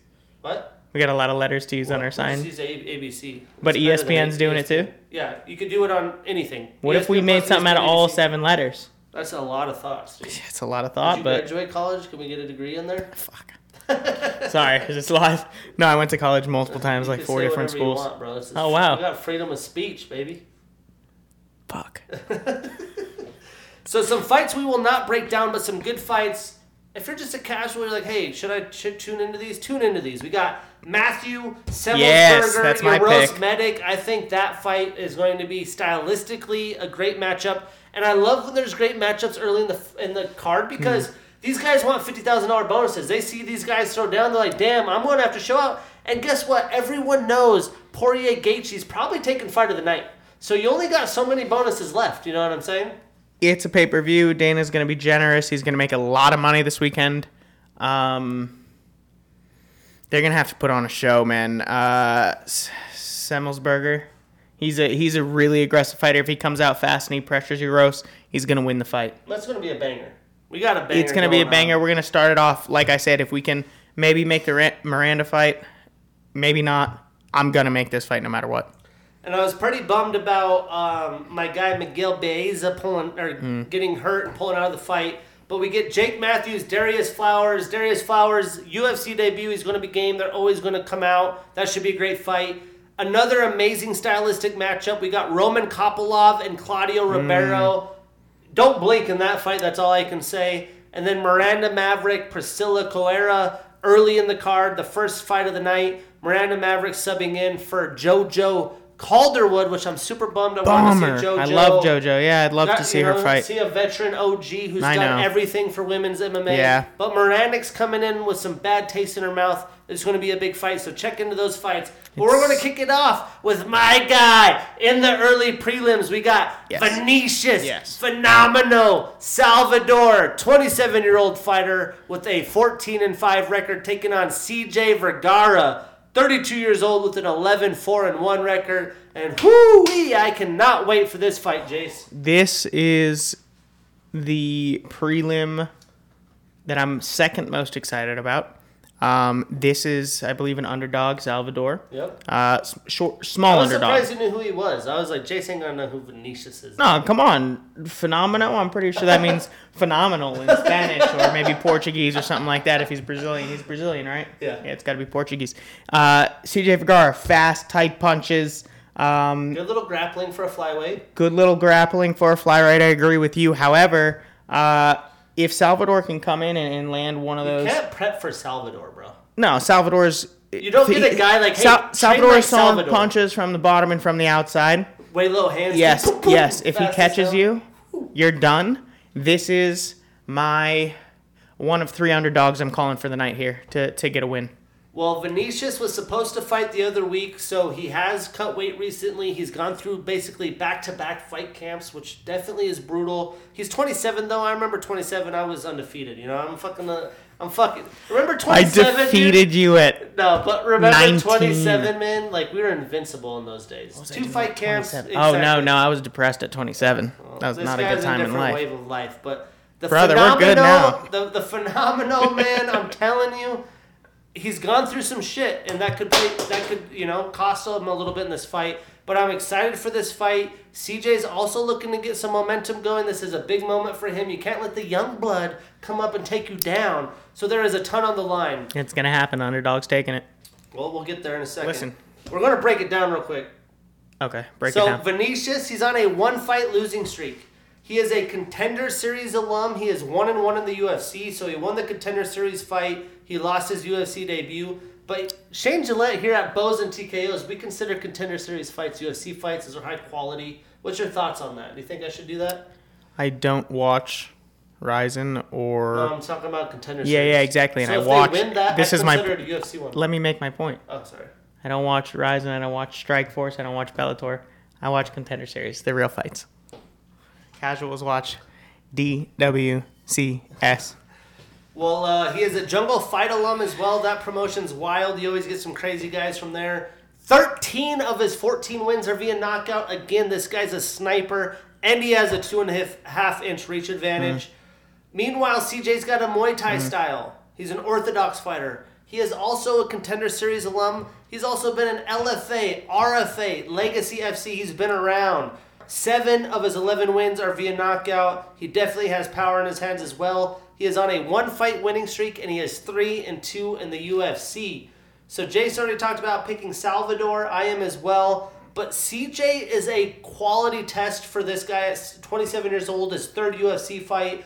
This is, that's, in my opinion, how highly the UFC thinks of this guy. He trains with Amanda Ribas' dad and team. I think it's going to be insane volume.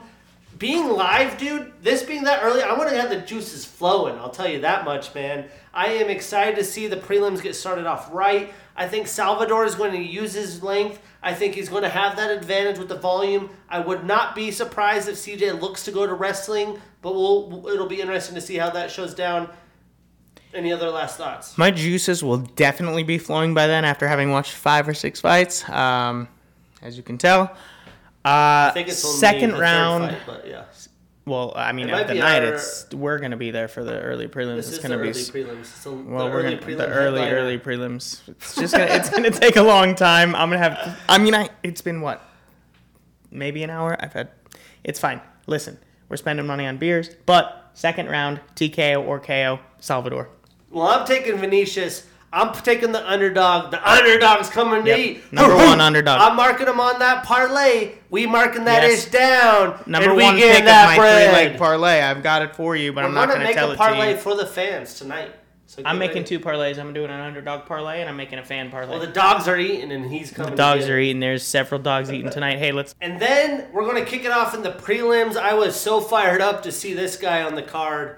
I have not seen him in person yet. We get Derek, the Black Beast Lewis, 38 years old with a 26-11 record, and the number 11 next to his name, taking on Marcos Pazao Rogerio de Lima, the 38-year-old fighter with a 21-9-1 record. What a fun heavyweight showdown we have here. Both men looking to finish their careers strong, trending in different directions a little bit, but a big major legacy fight we got here, Jace. Man, I almost just took my pants off because he has a legendary post-fight interview where he took his pants off. My balls is hot. My balls is hot. That was the Conor McGregor-Khabib fight card, by the way, which was insane. Incredible card. That's probably why I remember it. Wow.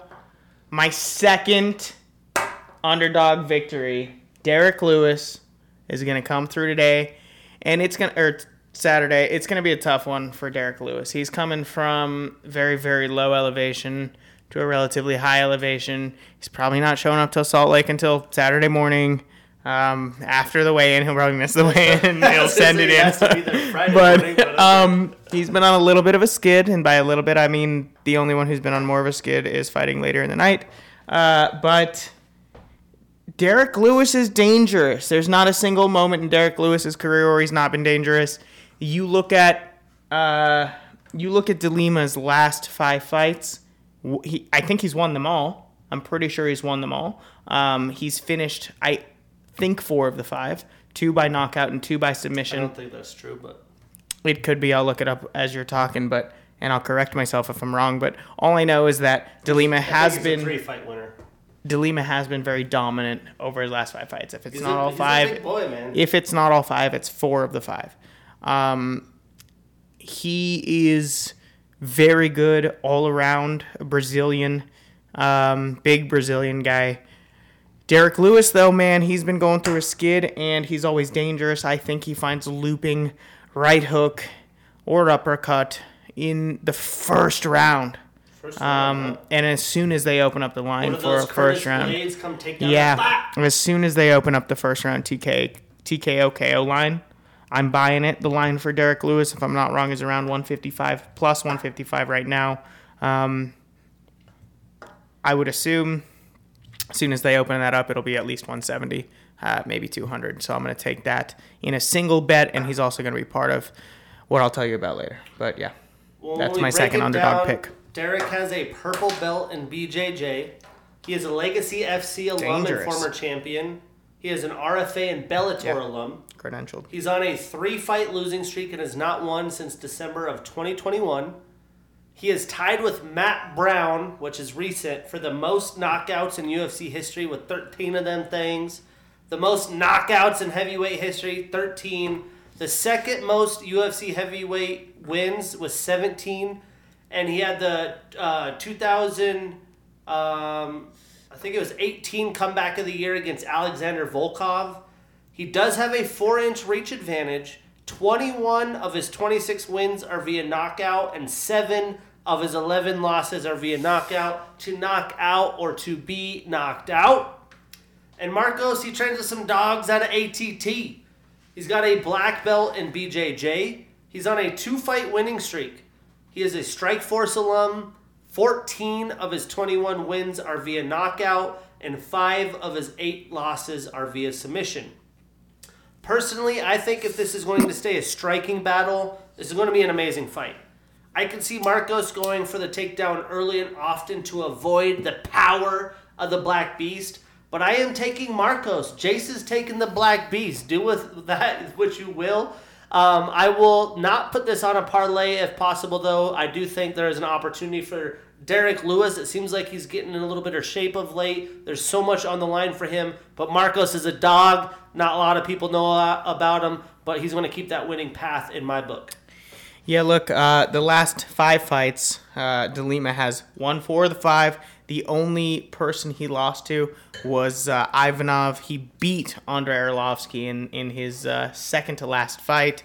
By no means is he not a killer. However, man, Derek Lewis lost 4 of his last 5, but they're all monsters. His 4 losses out of his last 5 are Cyril Gane, Tai Tuivasa, Sergey Pavlovich, and Sergey Spivov. I mean, Derek Lewis beats the 4 that DeLima beat all day. We're about to find out, knocks them all out. We're betting a shot on that one. I'm betting a shot on it. I'll bet a shot on that Jace is already 2 shots deep. That's true. And he is not paid up. This man, someone called the cops. This guy owes me 2 motherfucking shots. Can we get a chug right now? You said one of them? Grab some Howler Head. A live chug? Howler Head, I'll do a shot. No, a chug of your Happy Dad. Yeah, of course. Give me a fat chug. This is a shot right here. Live on. You gotta pop that shit so loud, huh? Just go for it. Do you have a thing that you can put up on the screen with like a minute? We're just going to judge you by this chug. Let's see what your chug is. Don't be a pussy. I don't know if you can say that on live what TV. I fucking want. Okay. He owes me 1 shot. He's going to owe another one. Pressure. I mean, knees weak, arms are heavy. All right.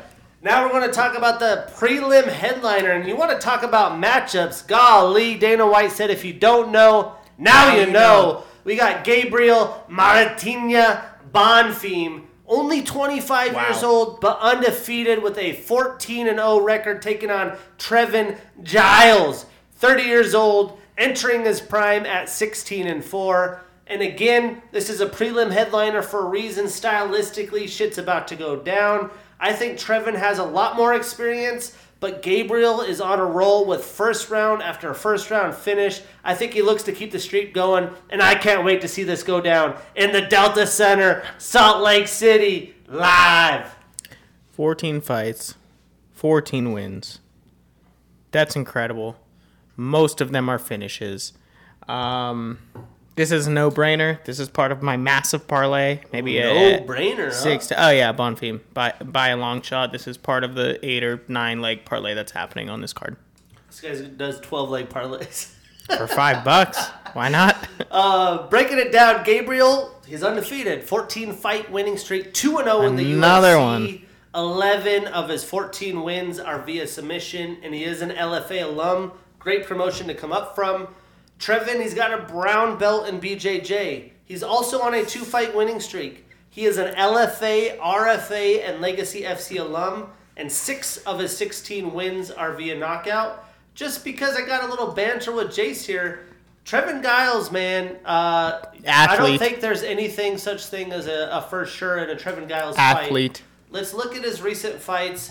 This guy has defeated Preston Parsons. Yeah, I don't even know who that is. Luis Kausk. He fought Michael Morales, Dricus Duplessis. Lost to the real African. Beat Roman Dolidze. Beat James Krause. Lost to Gerald Mearshart, Zach Cummings. I mean, Ryan Spann in the LFA days. Ike Villanueva. Brendan Allen way back in Legacy FC. I mean, this guy has fought a lot of names that Gabriel was probably sucking on a nipple still at the time. You know, not literally. A couple killers, man. You know what I mean? Like, there's nothing as guaranteed when you're taking on Trevin Giles, man. Put some respect on that name. Listen, he's an athlete. He's no Kamaru. He's an athlete, man. Everybody likes to watch a Trevin Giles fight. He's getting old. He's aging. He's 30. He's in his prime. I'm 31, dude. And every time I get out of bed, every morning. In the UFC, the prime is like 30 to 34 Listen. Just real quick, it takes so much for those guys to get to the UFC. By the time they're even in the UFC, they're just still learning, you know what I mean? So... Yeah, well, I'm 30. I get out of bed. She kind of hurts a little bit. Well, I'm 31 and I'm fired up. So Trevin, he's just now entering his prime. He's finding the groove. He's not old. Fired up because he's in the cold plunge every day. He has fought some stiff, absolutely. Level up, levels to this game, you know. Levels, man. But he's fought stiff competition as we just broke down. Just gotta believe you can, and you're halfway there. Undefeated Bonfim, absolutely. He's looking to get back on track, right to where he belongs. So this is so much at stake for Trevin. I don't believe that's going to be the case, though. I am also taking the undefeated Gabriel. I am putting him on that parlay. We marking that ish down, and we getting that bread. Bonfim is too focused, too powerful, and too determined. Thanks, my dude. You got it. Heading into the main card. I know Jace has some thoughts on this one. We got Kevin, the Trailblazer. Oh, no, my heart. 30 years old with a 24-9 record, taking on Michael Maverick Chiesa, the 35-year-old fighter with an 18-6 record and the number 12 next to his name. And so I've seen, this will be my 4th live UFC event. This one hurts. There's just a clash of styles going on in the main card. I don't want to say this on live TV. This is a major matchup for Big Mouth, though. The problem for me with Michael is he's spent more time in the analyst booth than he has in the UFC octagon of late. He has not fought since he lost to Sean Brady and really did not look good in that fight back in November of 2021. So the question for me, I do think Chiesa has been training, but how quality of a fighter has he been training when he even gave the credit? We were watching RC and DC before the tough episode today. Mm-hmm. He gave credit to... Big Mouth of potentially being the next BMF. Humble. He's down for whatever, whenever. As active as Big Mouth has been, is Chiesa going to be ready? This situation's been that no one really wants to fight Chiesa, though. So I think a lot of the reasons he hasn't fought is no one really, he's ranked number 12, so he's not way up in the top 10. He's dangerous. He can grapple. So it's like, do I want to fight Michael? Well, Kevin said, bring it on. Let's make it happen. What's your thoughts, Jace? Kevin doesn't say no to a fight. That's been addressed through several mediums. This one sucks for me, dude. I have a real tough time betting with my heart and not my head. I'm a huge fan of, some people call him Trailblazer, but his friends, they call him Big Mouth, and Big Mouth is just such a fun guy to watch. He's fun to listen to in the octagon. I love the fact that he talks to his opponents and creates a show for the fans. I played baseball for a long time. I'm the loudest one on the field. I get it. It's a risk you take. A lot of people don't like that, but he's just having a good time. He loves what he does. So I like him. I identify with him. And he's a badass. He never says no to a fight. He watches people get robbed on the street and stops it multiple times. This guy is a man. You would want him to be the head of your HOA. I mean, fuck. I need some good insurance for my HOA because... I don't know. He might misinterpret not robbery and go fuck someone up. Well, he'll protect your neighborhood, and he will. He'll protect the shit out of our neighborhood. These guys have accolades for days. So as we break down Kevin, he's got a Kung Fu and kickboxing background. He's got a second-degree black belt in Kung Fu, a black belt in BJJ. 3 of his last 5 fights have been fight of the night or performance of the night. When he shows up, he shows out. He is tied for the most wins in a calendar year in UFC history with 5. Also the most wins in a calendar year for the middleweight division with 5. And this is the craziest one. The most bouts in a 12-month period was 7. Badass fighter. He was the 2020 Fighter of the Year, Breakout Fighter of the Year. He's a Contender Series, Bellator, LFA, and King of the Cage alum. He's on a 1-fight winning streak. He is 3-2 since 2022. 14 of his 24 wins are via knockout, and he's got range. He's got a 5.5-inch reach advantage and a 3-inch reach advantage in this fight.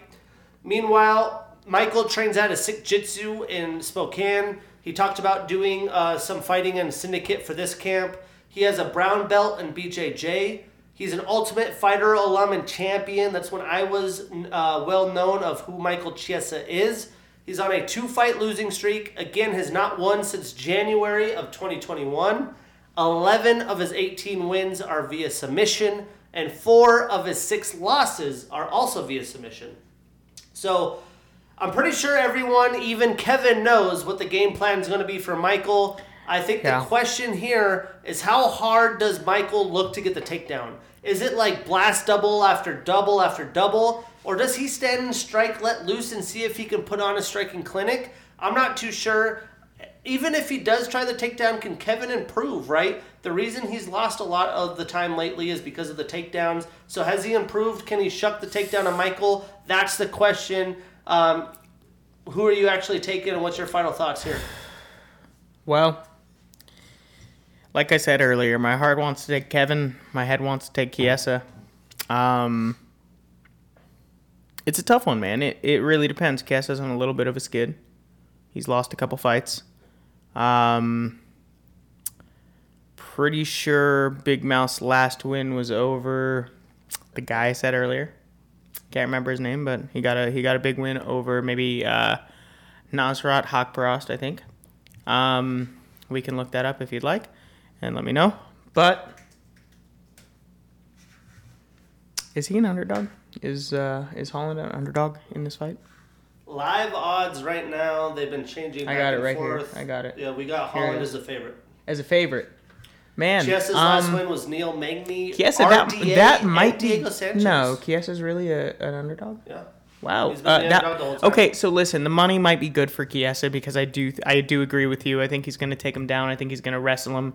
Holland has shown improvement in takedown offense over his last several fights, I think. He was dominated 4 or 5 fights ago on the ground. He couldn't move. But he continues to be taken down. So your final pick? Fuck. My heart is going to lose out. I have to take the underdog again. So there may be 4 now, and I'm going to go with Chiesa because the smart money says if Holland this guy's a buzz of TKO subscriber. He's been listening. Just if Holland hasn't improved significantly it's hard to in that since his last fight. Time, right? Yeah, I mean, he fights 7 times a year, dude. I mean, it's crazy. And 5 times a year. Broke his hand 7 times in 12 months. Broke his hand. Great fight. Fight. Incredible. But still, man, Chiesa, I'm sorry, Big Mouth. We're friends. I call you Big Mouth. I hope we're friends.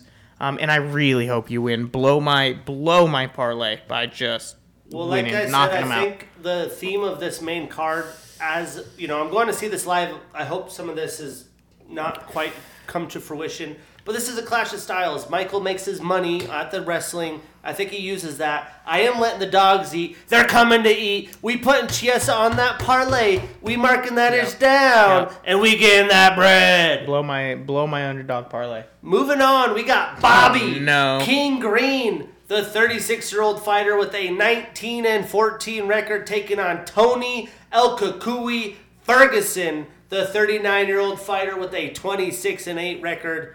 And boy, oh boy, is this going to be an interesting fight with some off-the-wall striking exchanges. Elbows, knees, fucking... Maybe we'll get a Pettis jump off the fence punch or some crazy stuff. I'm honestly surprised these two have not fought before, and I am so excited. Yeah, flying baby throw probably in this fight. I mean, you can never expect anything but fireworks out of Tony Ferguson, El Kukui, the boogeyman, and Bobby Green. Bobby Green's been on a tear. He's been fast. He actually changed his name to King Green lately, so yeah, we'll call him King, dude. The artist formerly known as Bobby Green. This guy's incredible. He's been fast. He's shown off his straight striking. I feel bad for the boogeyman because growing up, he was just such a good fighter to watch.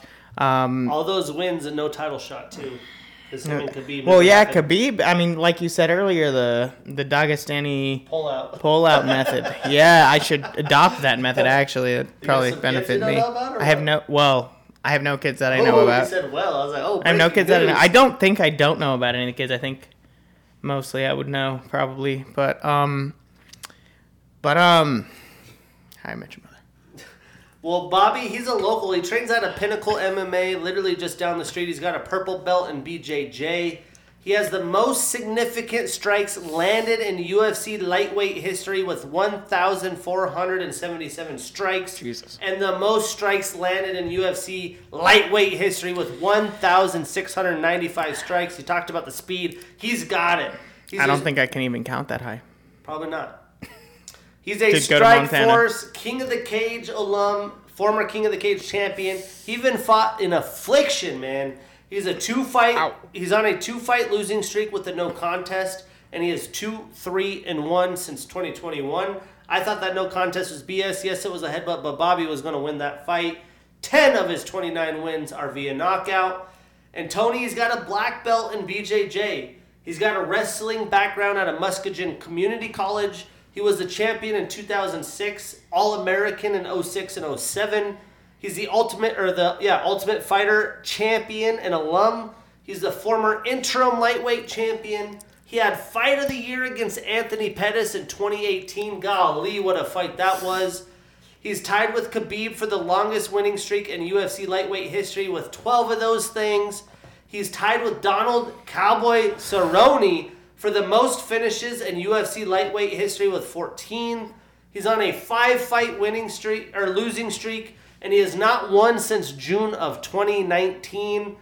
12 of his 25 wins are via knockout, 8 via submission, so 20 of his 25 wins via finish. Very nice. He's got a 5.5-inch reach advantage. And for me, I really just feel like Tony has fought world-class competition and has taken too many big shots. This thing can only take so much damage. Meanwhile, Bobby, again, speed kills. I think he's going to really take advantage of that. Both guys have wrestling backgrounds. I think if Tony really wants to get a win here, he talked about it on the new episode of Embedded today, that this is for him, not the fans.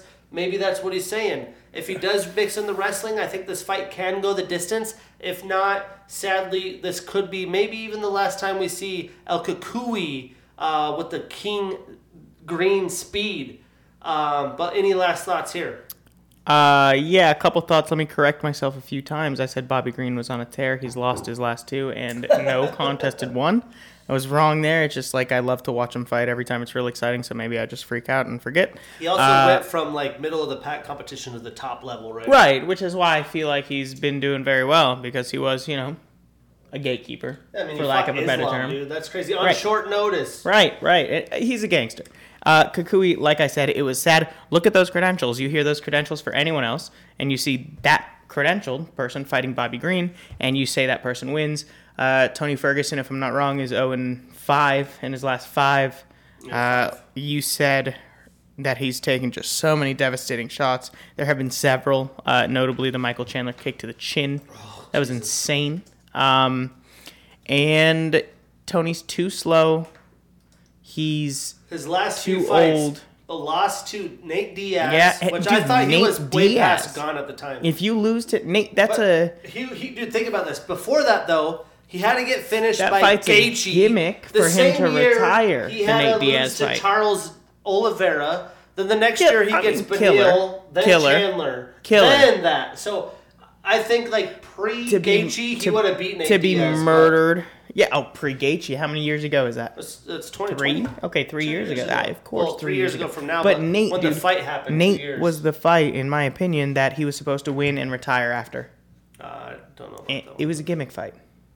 Nate is not a good fighter anymore. Nate's been having gimmick fights since. This is exactly my point. Anyways, obviously Bobby Green pieces him up, knocks him out in maybe the second round. I don't think it's a good matchmaking fight. I love it. 2 OGs. I mean, it's going to be a fun fight. If Tony's going to fight, give him Bobby Green. It's going to be a fun fight. Bobby Green's minus 350. Do we really want to fuck Tony up more than we already have? I'm taking Bobby. Jesus, I am putting Bobby on the parlay. Me too. We marking that ish down, and we getting that bread. God. Moving on, we got Steven Wonderboy Thompson. He's only 40, but he's got a 17-6-1 record and the number 7 next to his name, taking on Michel, the Demolador Pereira. 29 years old with a 28-11 record and the number 15 next to his name. You want to talk about fun matchups? This is going to be one hell of a kickboxing affair. 2 guys with karate backgrounds. I can already see Michelle coming with a crazy spinning cartwheel kick and Steven Wonderboy coming in over the top. I can't wait. What's your thoughts on this, Jace? This is going to be a really exciting fight. Both Steven Thompson, Wonderboy, Wonderboy, is fighting Michel Pereira. They're both karate proficient. Michel, man, he's exciting. He does flips on people. Like he's a fun fighter to watch. He's got the capoeira mixed in there with the karate. I think Steven Thompson is more well-rounded in every aspect, and I think he takes this fight relatively easily. Unanimous decision, Wonderboy. Breaking it down, Steven, obviously the Karate Kid. He's even in the new Karate Netflix show. What is that called? Karate Kid? No, it was a guess. Something like that. Probably he's got a 5th degree black belt in Tetsu Shin Ryu Karate. He's got a black belt in American Kickboxing, a brown belt in BJJ. A lot of these were amateur, but he had 58 kickboxing wins. And he shows out, man. 3 of his last 5 fights, Wonderboy's got fight of the night or performance of the night. I'm expecting another 50G bonus coming his way. He's tied with Vicente Luque for the most post-fight bonuses in UFC welterweight history with 8 of them things. He's on a 1-fight winning streak. He is 1-2 since 2021. He hasn't fought very actively. He's almost 40. He's in this thing, though. He's excited for this one. 8 of his 17 wins are via knockout. Michel, he's got a black belt in BJJ and karate. He's a Jungle Fight alum. He's on a 5-fight winning streak. 10 of his 28 wins are via knockout. And for me, the story is Steven has to weather the early storm. Early in Michel's UFC career, he comes out so aggressive, he tired himself out. I expect him to think he could finish the 40-year-old veteran, and Steven's got to stay calm, cool, collected.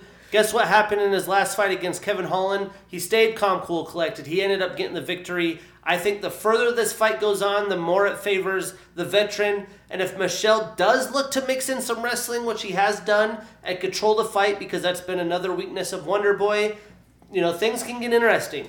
I doubt Michel's going to have a game plan for that on this massive card that everyone's hyped up about. For that reason, I am taking Wonderboy. I am putting him on that parlay. We marking that ish down, and we getting that bread. Now we got the co-main event of the evening. We got Jan Blachowicz. My friend, when he watched his first Jan fight called the Blastovich, he thought it was like Blastovich or something. Blastoise would be a good fighter nickname for Jan. Blastoise Blachowicz. Either way, the Polish Power, the 40-year-old fighter with a 29-9-1 record, and the number 3 next to his name, taking on Alex Poatan Pereira, the 36-year-old fighter with a 7-2 record, and the number 2 next to his name. But again, a little bit of a clash of style. No, Jan isn't a grappling-heavy guy, but we watched it with the Izzy fight. He leg-kicked Izzy. He went for the takedown. It was a simple game plan. I think that's going to be his path to victory here, and he has to avoid that powerful left from Alex. But things get interesting because how is he going to get that takedown? And how does Alex do now that he doesn't have to cut so much weight? What's your initial thoughts here?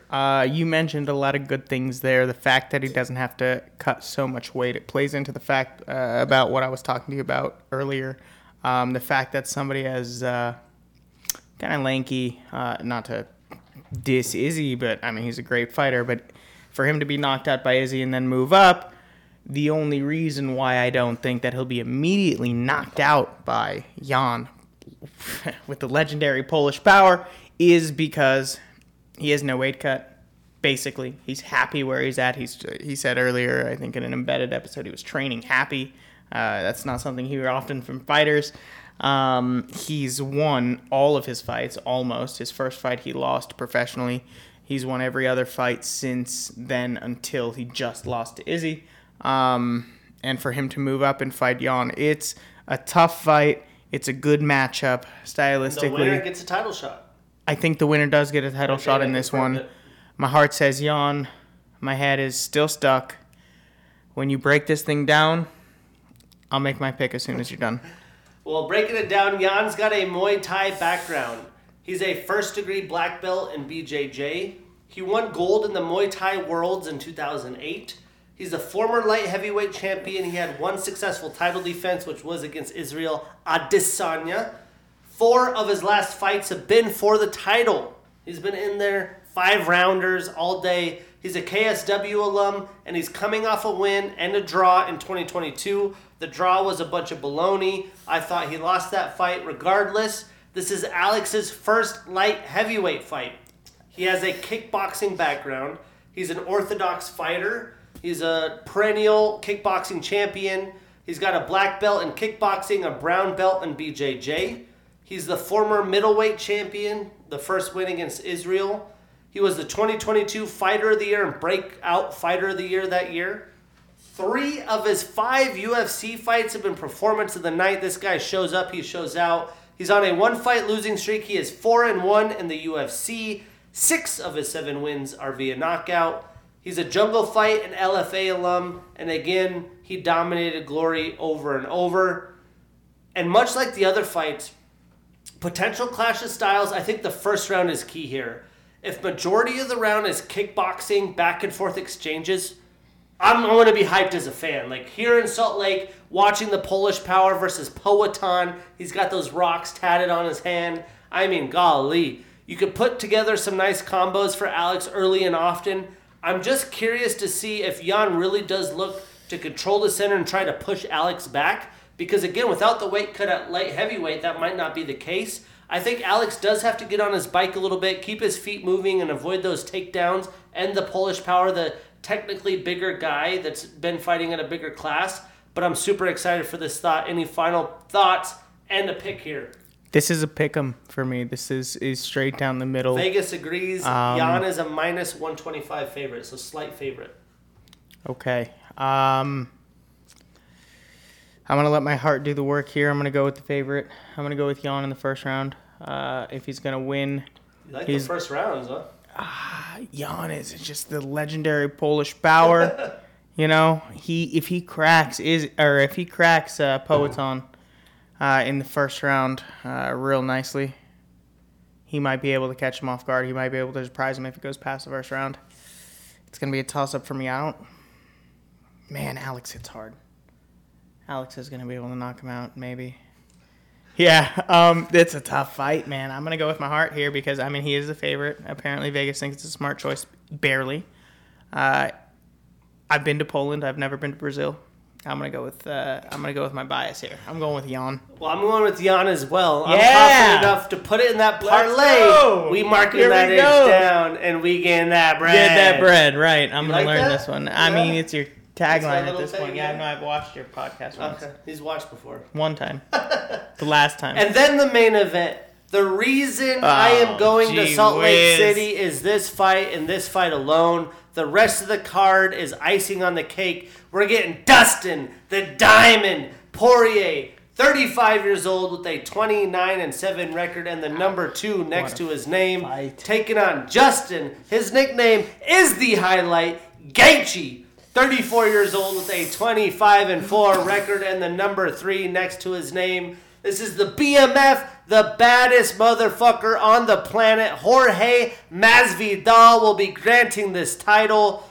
We got a Fight of the Year contender. It's about to go down. In my opinion, the storyline is leg kicks versus boxing. Who can take more shots, just like the first fight. With both guys, they've been in so many wars. I am concerned of the amount of fights and damage that Dustin has taken. I picked Conor in the second fight because I was worried about that. But Dustin proves he continues to show he is durable. He has not been knocked out since 2016. And again, your boy Bart Scott can't wait. Man, this fight is so hard to choose.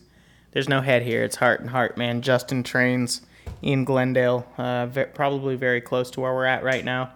Who does? Justin. Justin trains in Denver. Well, you know what? He grew up in Glendale or something. Anyways, he's a local boy. Yeah. I grew up here. He's part of my heart. I love watching him fight. He's always exciting. He is,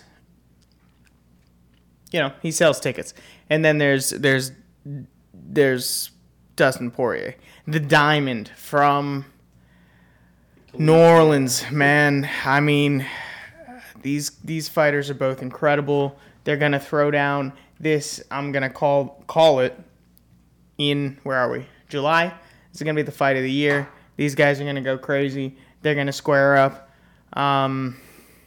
A lot of people are saying it's going to be better than the first, which is going to be hard to do. The only two things I have to tell you, and not the only two, but the two major speed bumps they've hit in the last 5 years are, one, each other, and two, Khabib and Oliveira.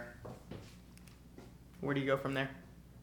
You go to the BMF title. I mean, yeah. This is a perfect fight. This is a tough BMF one. I feel like this glorifies the BMF better than it was before. Like, these two guys, again, we're about to name off the accolades, the fight of the years that they've had. Incredible. This is a guaranteed box office. If you want to get in the UFC, you're not too sure, watch this fight. You will be a fan. I agree with you, man. I don't even think I knew the card when I agreed to go to this with you. And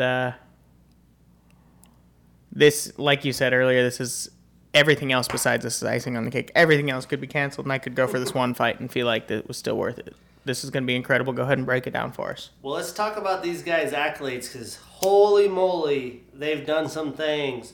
So Dustin, he's a southpaw fighter. He trains out of American Top Team. He has a black belt in BJJ. He's the former UFC lightweight champion. 3 of his last 5 fights have been fight of the night or performance of the night. He's a bonus machine. He's tied with these guys: Frankie Edgar, Edson Barboza, Nate Diaz for most fight of the night bonuses in UFC history with 8. He's tied with Drew Dober with the most knockouts in UFC lightweight history with 8. He had the 2018 fight of the year against Justin Gaethje. 2012, to some media, not majority of the media, but some media, he did get that. And 2012 fight of the year against the Korean Zombie. He's on a 1-fight winning streak. He is 3-1 since 2021. 14 of his 29 wins are via knockout, and he is a WEC OG and alum. Meanwhile, Justin trains out of Elevation Fight Team with Trevor Whitman, the genius. He's got a D1 wrestling background. Love me some Big Sky. Northern Colorado. His junior year, he got 7th place in nationals. He was the interim lightweight champion. 9 of his 11 UFC fights, they don't call him the highlight for nothing, have been fight of the night or performance of the night. Again, he shows Never up, forget. It shows out. He had the 2017 fight of the year against Michael Johnson, the 2021 fight of the year against Michael Chandler, the 2018 fight of the year against Dustin Poirier. He's on a 1-fight winning streak. He's 2-1 since 2021. And again, when these guys have so much damage, a lot of guys talk like Justin gets into a car wreck each time. He's only 2-1 since 2021, but the wars he puts on, the shows he puts on, you can't just bounce back and fight in a month, you know what I mean? Yeah, not with either of those fighters. Justin, Dustin, They're both warriors. Austins. Yeah, some Austins. Real quick. Justin is a World Series of Fighting alum. He was a former champion with 5 successful title defenses before the UFC. He's got the highest significant striking percentage in UFC lightweight history. If you think of lightweight and all the previous greats, that's phenomenal. A 60.2%, and 19 of his 24 wins are via knockout. And I've done a lot of fun research because immediately I knew I was going to take Dustin. I'm still taking Dustin. But I've been watching Justin Gaethje's YouTube with Trevor Whitman, the video blogs. I don't think he's done this as much before. He looks to be in probably the best shape that he's ever been in. He added a bunch of weight for the Rafael Fiziev fight because Rafael Fiziev clearly showed the speed advantage, but Justin landed a lot of the damaging shots. And I think a lot of that is from the fight from Poirier previously. He got a little bit outclassed when it came to size and power shots, besides the kicks, right? So he's leveled up there. Dustin, he's definitely overcome adversity in the first fight. He had an eye poke. After all those leg kicks, most guys would have crumbled. Well, Dustin came back stronger. He got the fucking job done, and he beat Justin Gaethje in a war back in 2018. And I feel like Dustin has also thickened up quite a bit. You look at the early Dustin days, he's taken a lot of damage, but he's thickened up. He's gotten his conditioning right. I think he does cut a lot of weight. So has Gaethje. And Gaethje's changed a lot of his goals. He wanted to be the highlight. He wanted to be the guy that everyone wants to watch. He told Trevor Whitman, I want to be a champion. He's tried to run towards that. But they've both taken a lot of shots. You've seen it with Tony Ferguson. We talked about Tony Ferguson. You could fight elite level, but our brains could only take so many shots. That's why a lot of elite fighters are talking about not sparring so much unless it's training camp and not taking those unnecessary shots. I am concerned one of these guys, one shot from there, the rest of their career is a dip. Neither guy have shown that. I can't wait. I'm so excited. Both of these guys have been on a tear. They fought the best of the best, and there's a reason they're fighting for the BMF, Jace.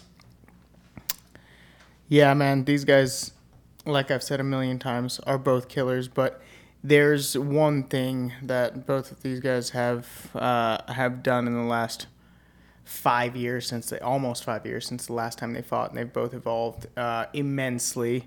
Like you said, Justin Gaethje, the highlight, used to only look at that and go forward, push forward with just crazy rushes and really detrimental risks that he'd take. And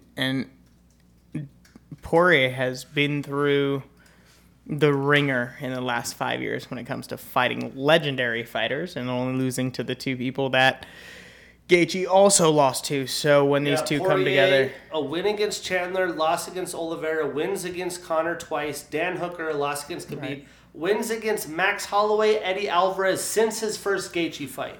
Gaethje since then has defeated James Vick, Edson Barboza, Cowboy Cerrone, Tony Ferguson, lost to Khabib as well, beat Michael as well, lost to Oliveira, beat Fiziev. I mean, These guys have beaten the best of the best since they fought each other. And Gaethje's from Safford, Arizona, far out by Tucson. Okay, cool. Well, then, if I were to make my final pick, I've never tried his hot sauce. I want to, but it's going to have to be Dustin Poirier. I'm taking the diamond as well. I am putting him on that parlay. We marking that ish down, and we getting that bread. Next week, we'll talk about it. We'll see what Jace's picks are as well. He's going to recap the card with me. We get a UFC Fight Night card, but it's not at the Apex. It's in Nashville, Tennessee. Nashville's going to go wild. It's a 7 p.m. main card, and it's headlined with the short notice fill, and we get Corey Sandhagen, Rob Font, a bantamweight showdown. I'm fired up for that one, Jace. Yeah, man, that's going to be a fun one. Nashville is one of the best places you can be in the United States. It's a great city. Just real quick, run me through your full parlay pick for the card. I bet a couple of fun parlays so far. I'm going to do another one, but I have to wait until after weigh-ins because I always like to make a logical bet. Because some guys miss weight, fights get canceled. Got to bet responsibly. Sadly, right? Yeah. You got to bet responsibly. Or what is it, Modelo, drink responsibly? Modelo. No, actually, what is it? Who is it? Not who is it? Happy Dad. Steve will do it, and Kyle's Forest Guard. I've been displaying the logo all day. Yeah, do my buddy Shane a favor and give him, a couple cases. Give him a shout out. Give him a shout out. And we're worth a couple cases out here. And give him a shout out. A couple people will watch. Yeah. And who knows, man? You're gonna get Hunter on, hopefully. I'm trying to get a bunch of dudes. The idea behind getting fighters You're on. Just gonna camp out of Justin's gym in Colorado. Bring him over here. It's not like the NFL where these guys have 100,000 people coming at them, right? A lot of people don't know who Hunter these guys are people. Or these they're dudes cool. are, and they're regular ass people. And the reason I want them to get them on is much like shout out Business Unfiltered, where we tell entrepreneurship stories, is to tell the MMA story so that the new wave of fighters can see. A lot of times people see Dustin Poirier, I want to go in the UFC, I can make a shit ton of money, start my own hot sauce or whatever, but they don't realize that the amount of money they make isn't like the other professional sports. A lot of these guys have families, they have to have a second job, maybe they have to have, there's so many complications. So with these guys that have been through it, as the UFC's going, look at women's MMA, how good it's gotten. Ronda Rousey was a champion with one move in armbar. She never even knew what it was like fighting past 5 minutes. Look at women's MMA now. We have Erin Blanchfield, who's 24 and is out here dominating people. Right. You talked about the flyweight division, these young up-and-coming MMA guys could come out of high school and train MMA and be like, I want to be a pro. Mm-hmm. But they don't know what the specifics take, what it takes to get a nutritionist. That's why I love my guy Sean O'Malley, Montana alumni as well. Helena, Montana. He's got a nutritionist. He has everything so dialed in, and it's perfect. But not a lot of people understand that, and you got to be around good people that help you get there. So I would like the fighters to come on and tell them their specifics around what they do, so that the next wave of fighters can hear that, and we can level up the game. So that's my idea there. Yeah, man, I agree with you. Getting the fighters on and getting away from the fighting aspect and getting to the point on how ESPN already asked them 100 times, what do you think about this fight? What do you mean? I got to fight a motherfucker. Manage their money that they come into. They're in a unique situation compared to a lot of other athletes. You look at baseball, and if you hit the ball one of 3 times, you're making hundreds of thousands of dollars. In fact, you can fight. You can play the next day. If you're drafted, right? If you're drafted to the MLB, the minimum, and correct me if I'm wrong, with the minimum you're making, no matter what you do, if you're a pinch hitter and you hit 6 times a year, you're making $250,000. I think it's 500 now, right? But yeah. Well, okay, even better. And as a fighter, correct me if I'm wrong, until you're fighting in pay-per-views, you are a 1099 employee. Everyone's money's different. You earn different contracts. Yeah, right. But you start at 5 and 5. So if you lose, you only get $5,000. Right. It's like the PGA Tour, man. These guys are paying to. No, seriously, they're paying to go to these tournaments, get their hotels. Only if they win. It's the top 50 players. How many people are in those tournaments? 50, a couple hundred. That's a lot of guys. In the UFC, the top out of a couple 50 hundred who are the best in the world, and the people who are getting 50th are making $50,000-$60,000 maybe, and I'm uneducated on that. But they can play another tournament in a week and maybe win $1 million. The UFC, Justin Gaethje loses and gets knocked out. It's at least another 6 months, at least. Maybe 4 if you're not hurt. You're out 6 months. Yeah. But quickly, I got 2 parlays down. Off topic. Here we go. Back to the bets. Till Friday, I did. You asked me for my bets, and then we went to all this. Yeah, I got emotional. I'm sorry. This guy's heart in his head, you know what I'm saying? Yeah, like I said, man, it's I'm gonna start a podcast and we call it the heart versus the head. The double H. The heart and the head. But I did a fun underdog parlay. Why? Because it's big odds. I have got one. I've got an underdog parlay for you as well. Okay, well it's plus 2,000 odds. That's why I did it. I'm taking your one. Alex Pereira, Justin Gaethje, Michelle Pereira, and Michael Chiesa, because they're dogs, and the dogs come to eat. But the parlay that I did was a deep one. I did pretty much all the fights that I think will win, but I will do a logical that I would put my betting one on Friday after weigh-ins like a smart person. But I got Poirier, Blachowicz, Stephen Wonderboy Thompson, Vinicius Salvador as a dog. Salvador. Bobby Green, Gabriel Bonfim, Rogerio de Lima, and Michael Chiesa is another dog. Plus 6,000 odds. 25 pays out $16.92 on MGM. If you win that. Lastly, Jace will say what he will. You're paying me back for the whole trip. We're going to do a 4-bet parlay for the fans before we go.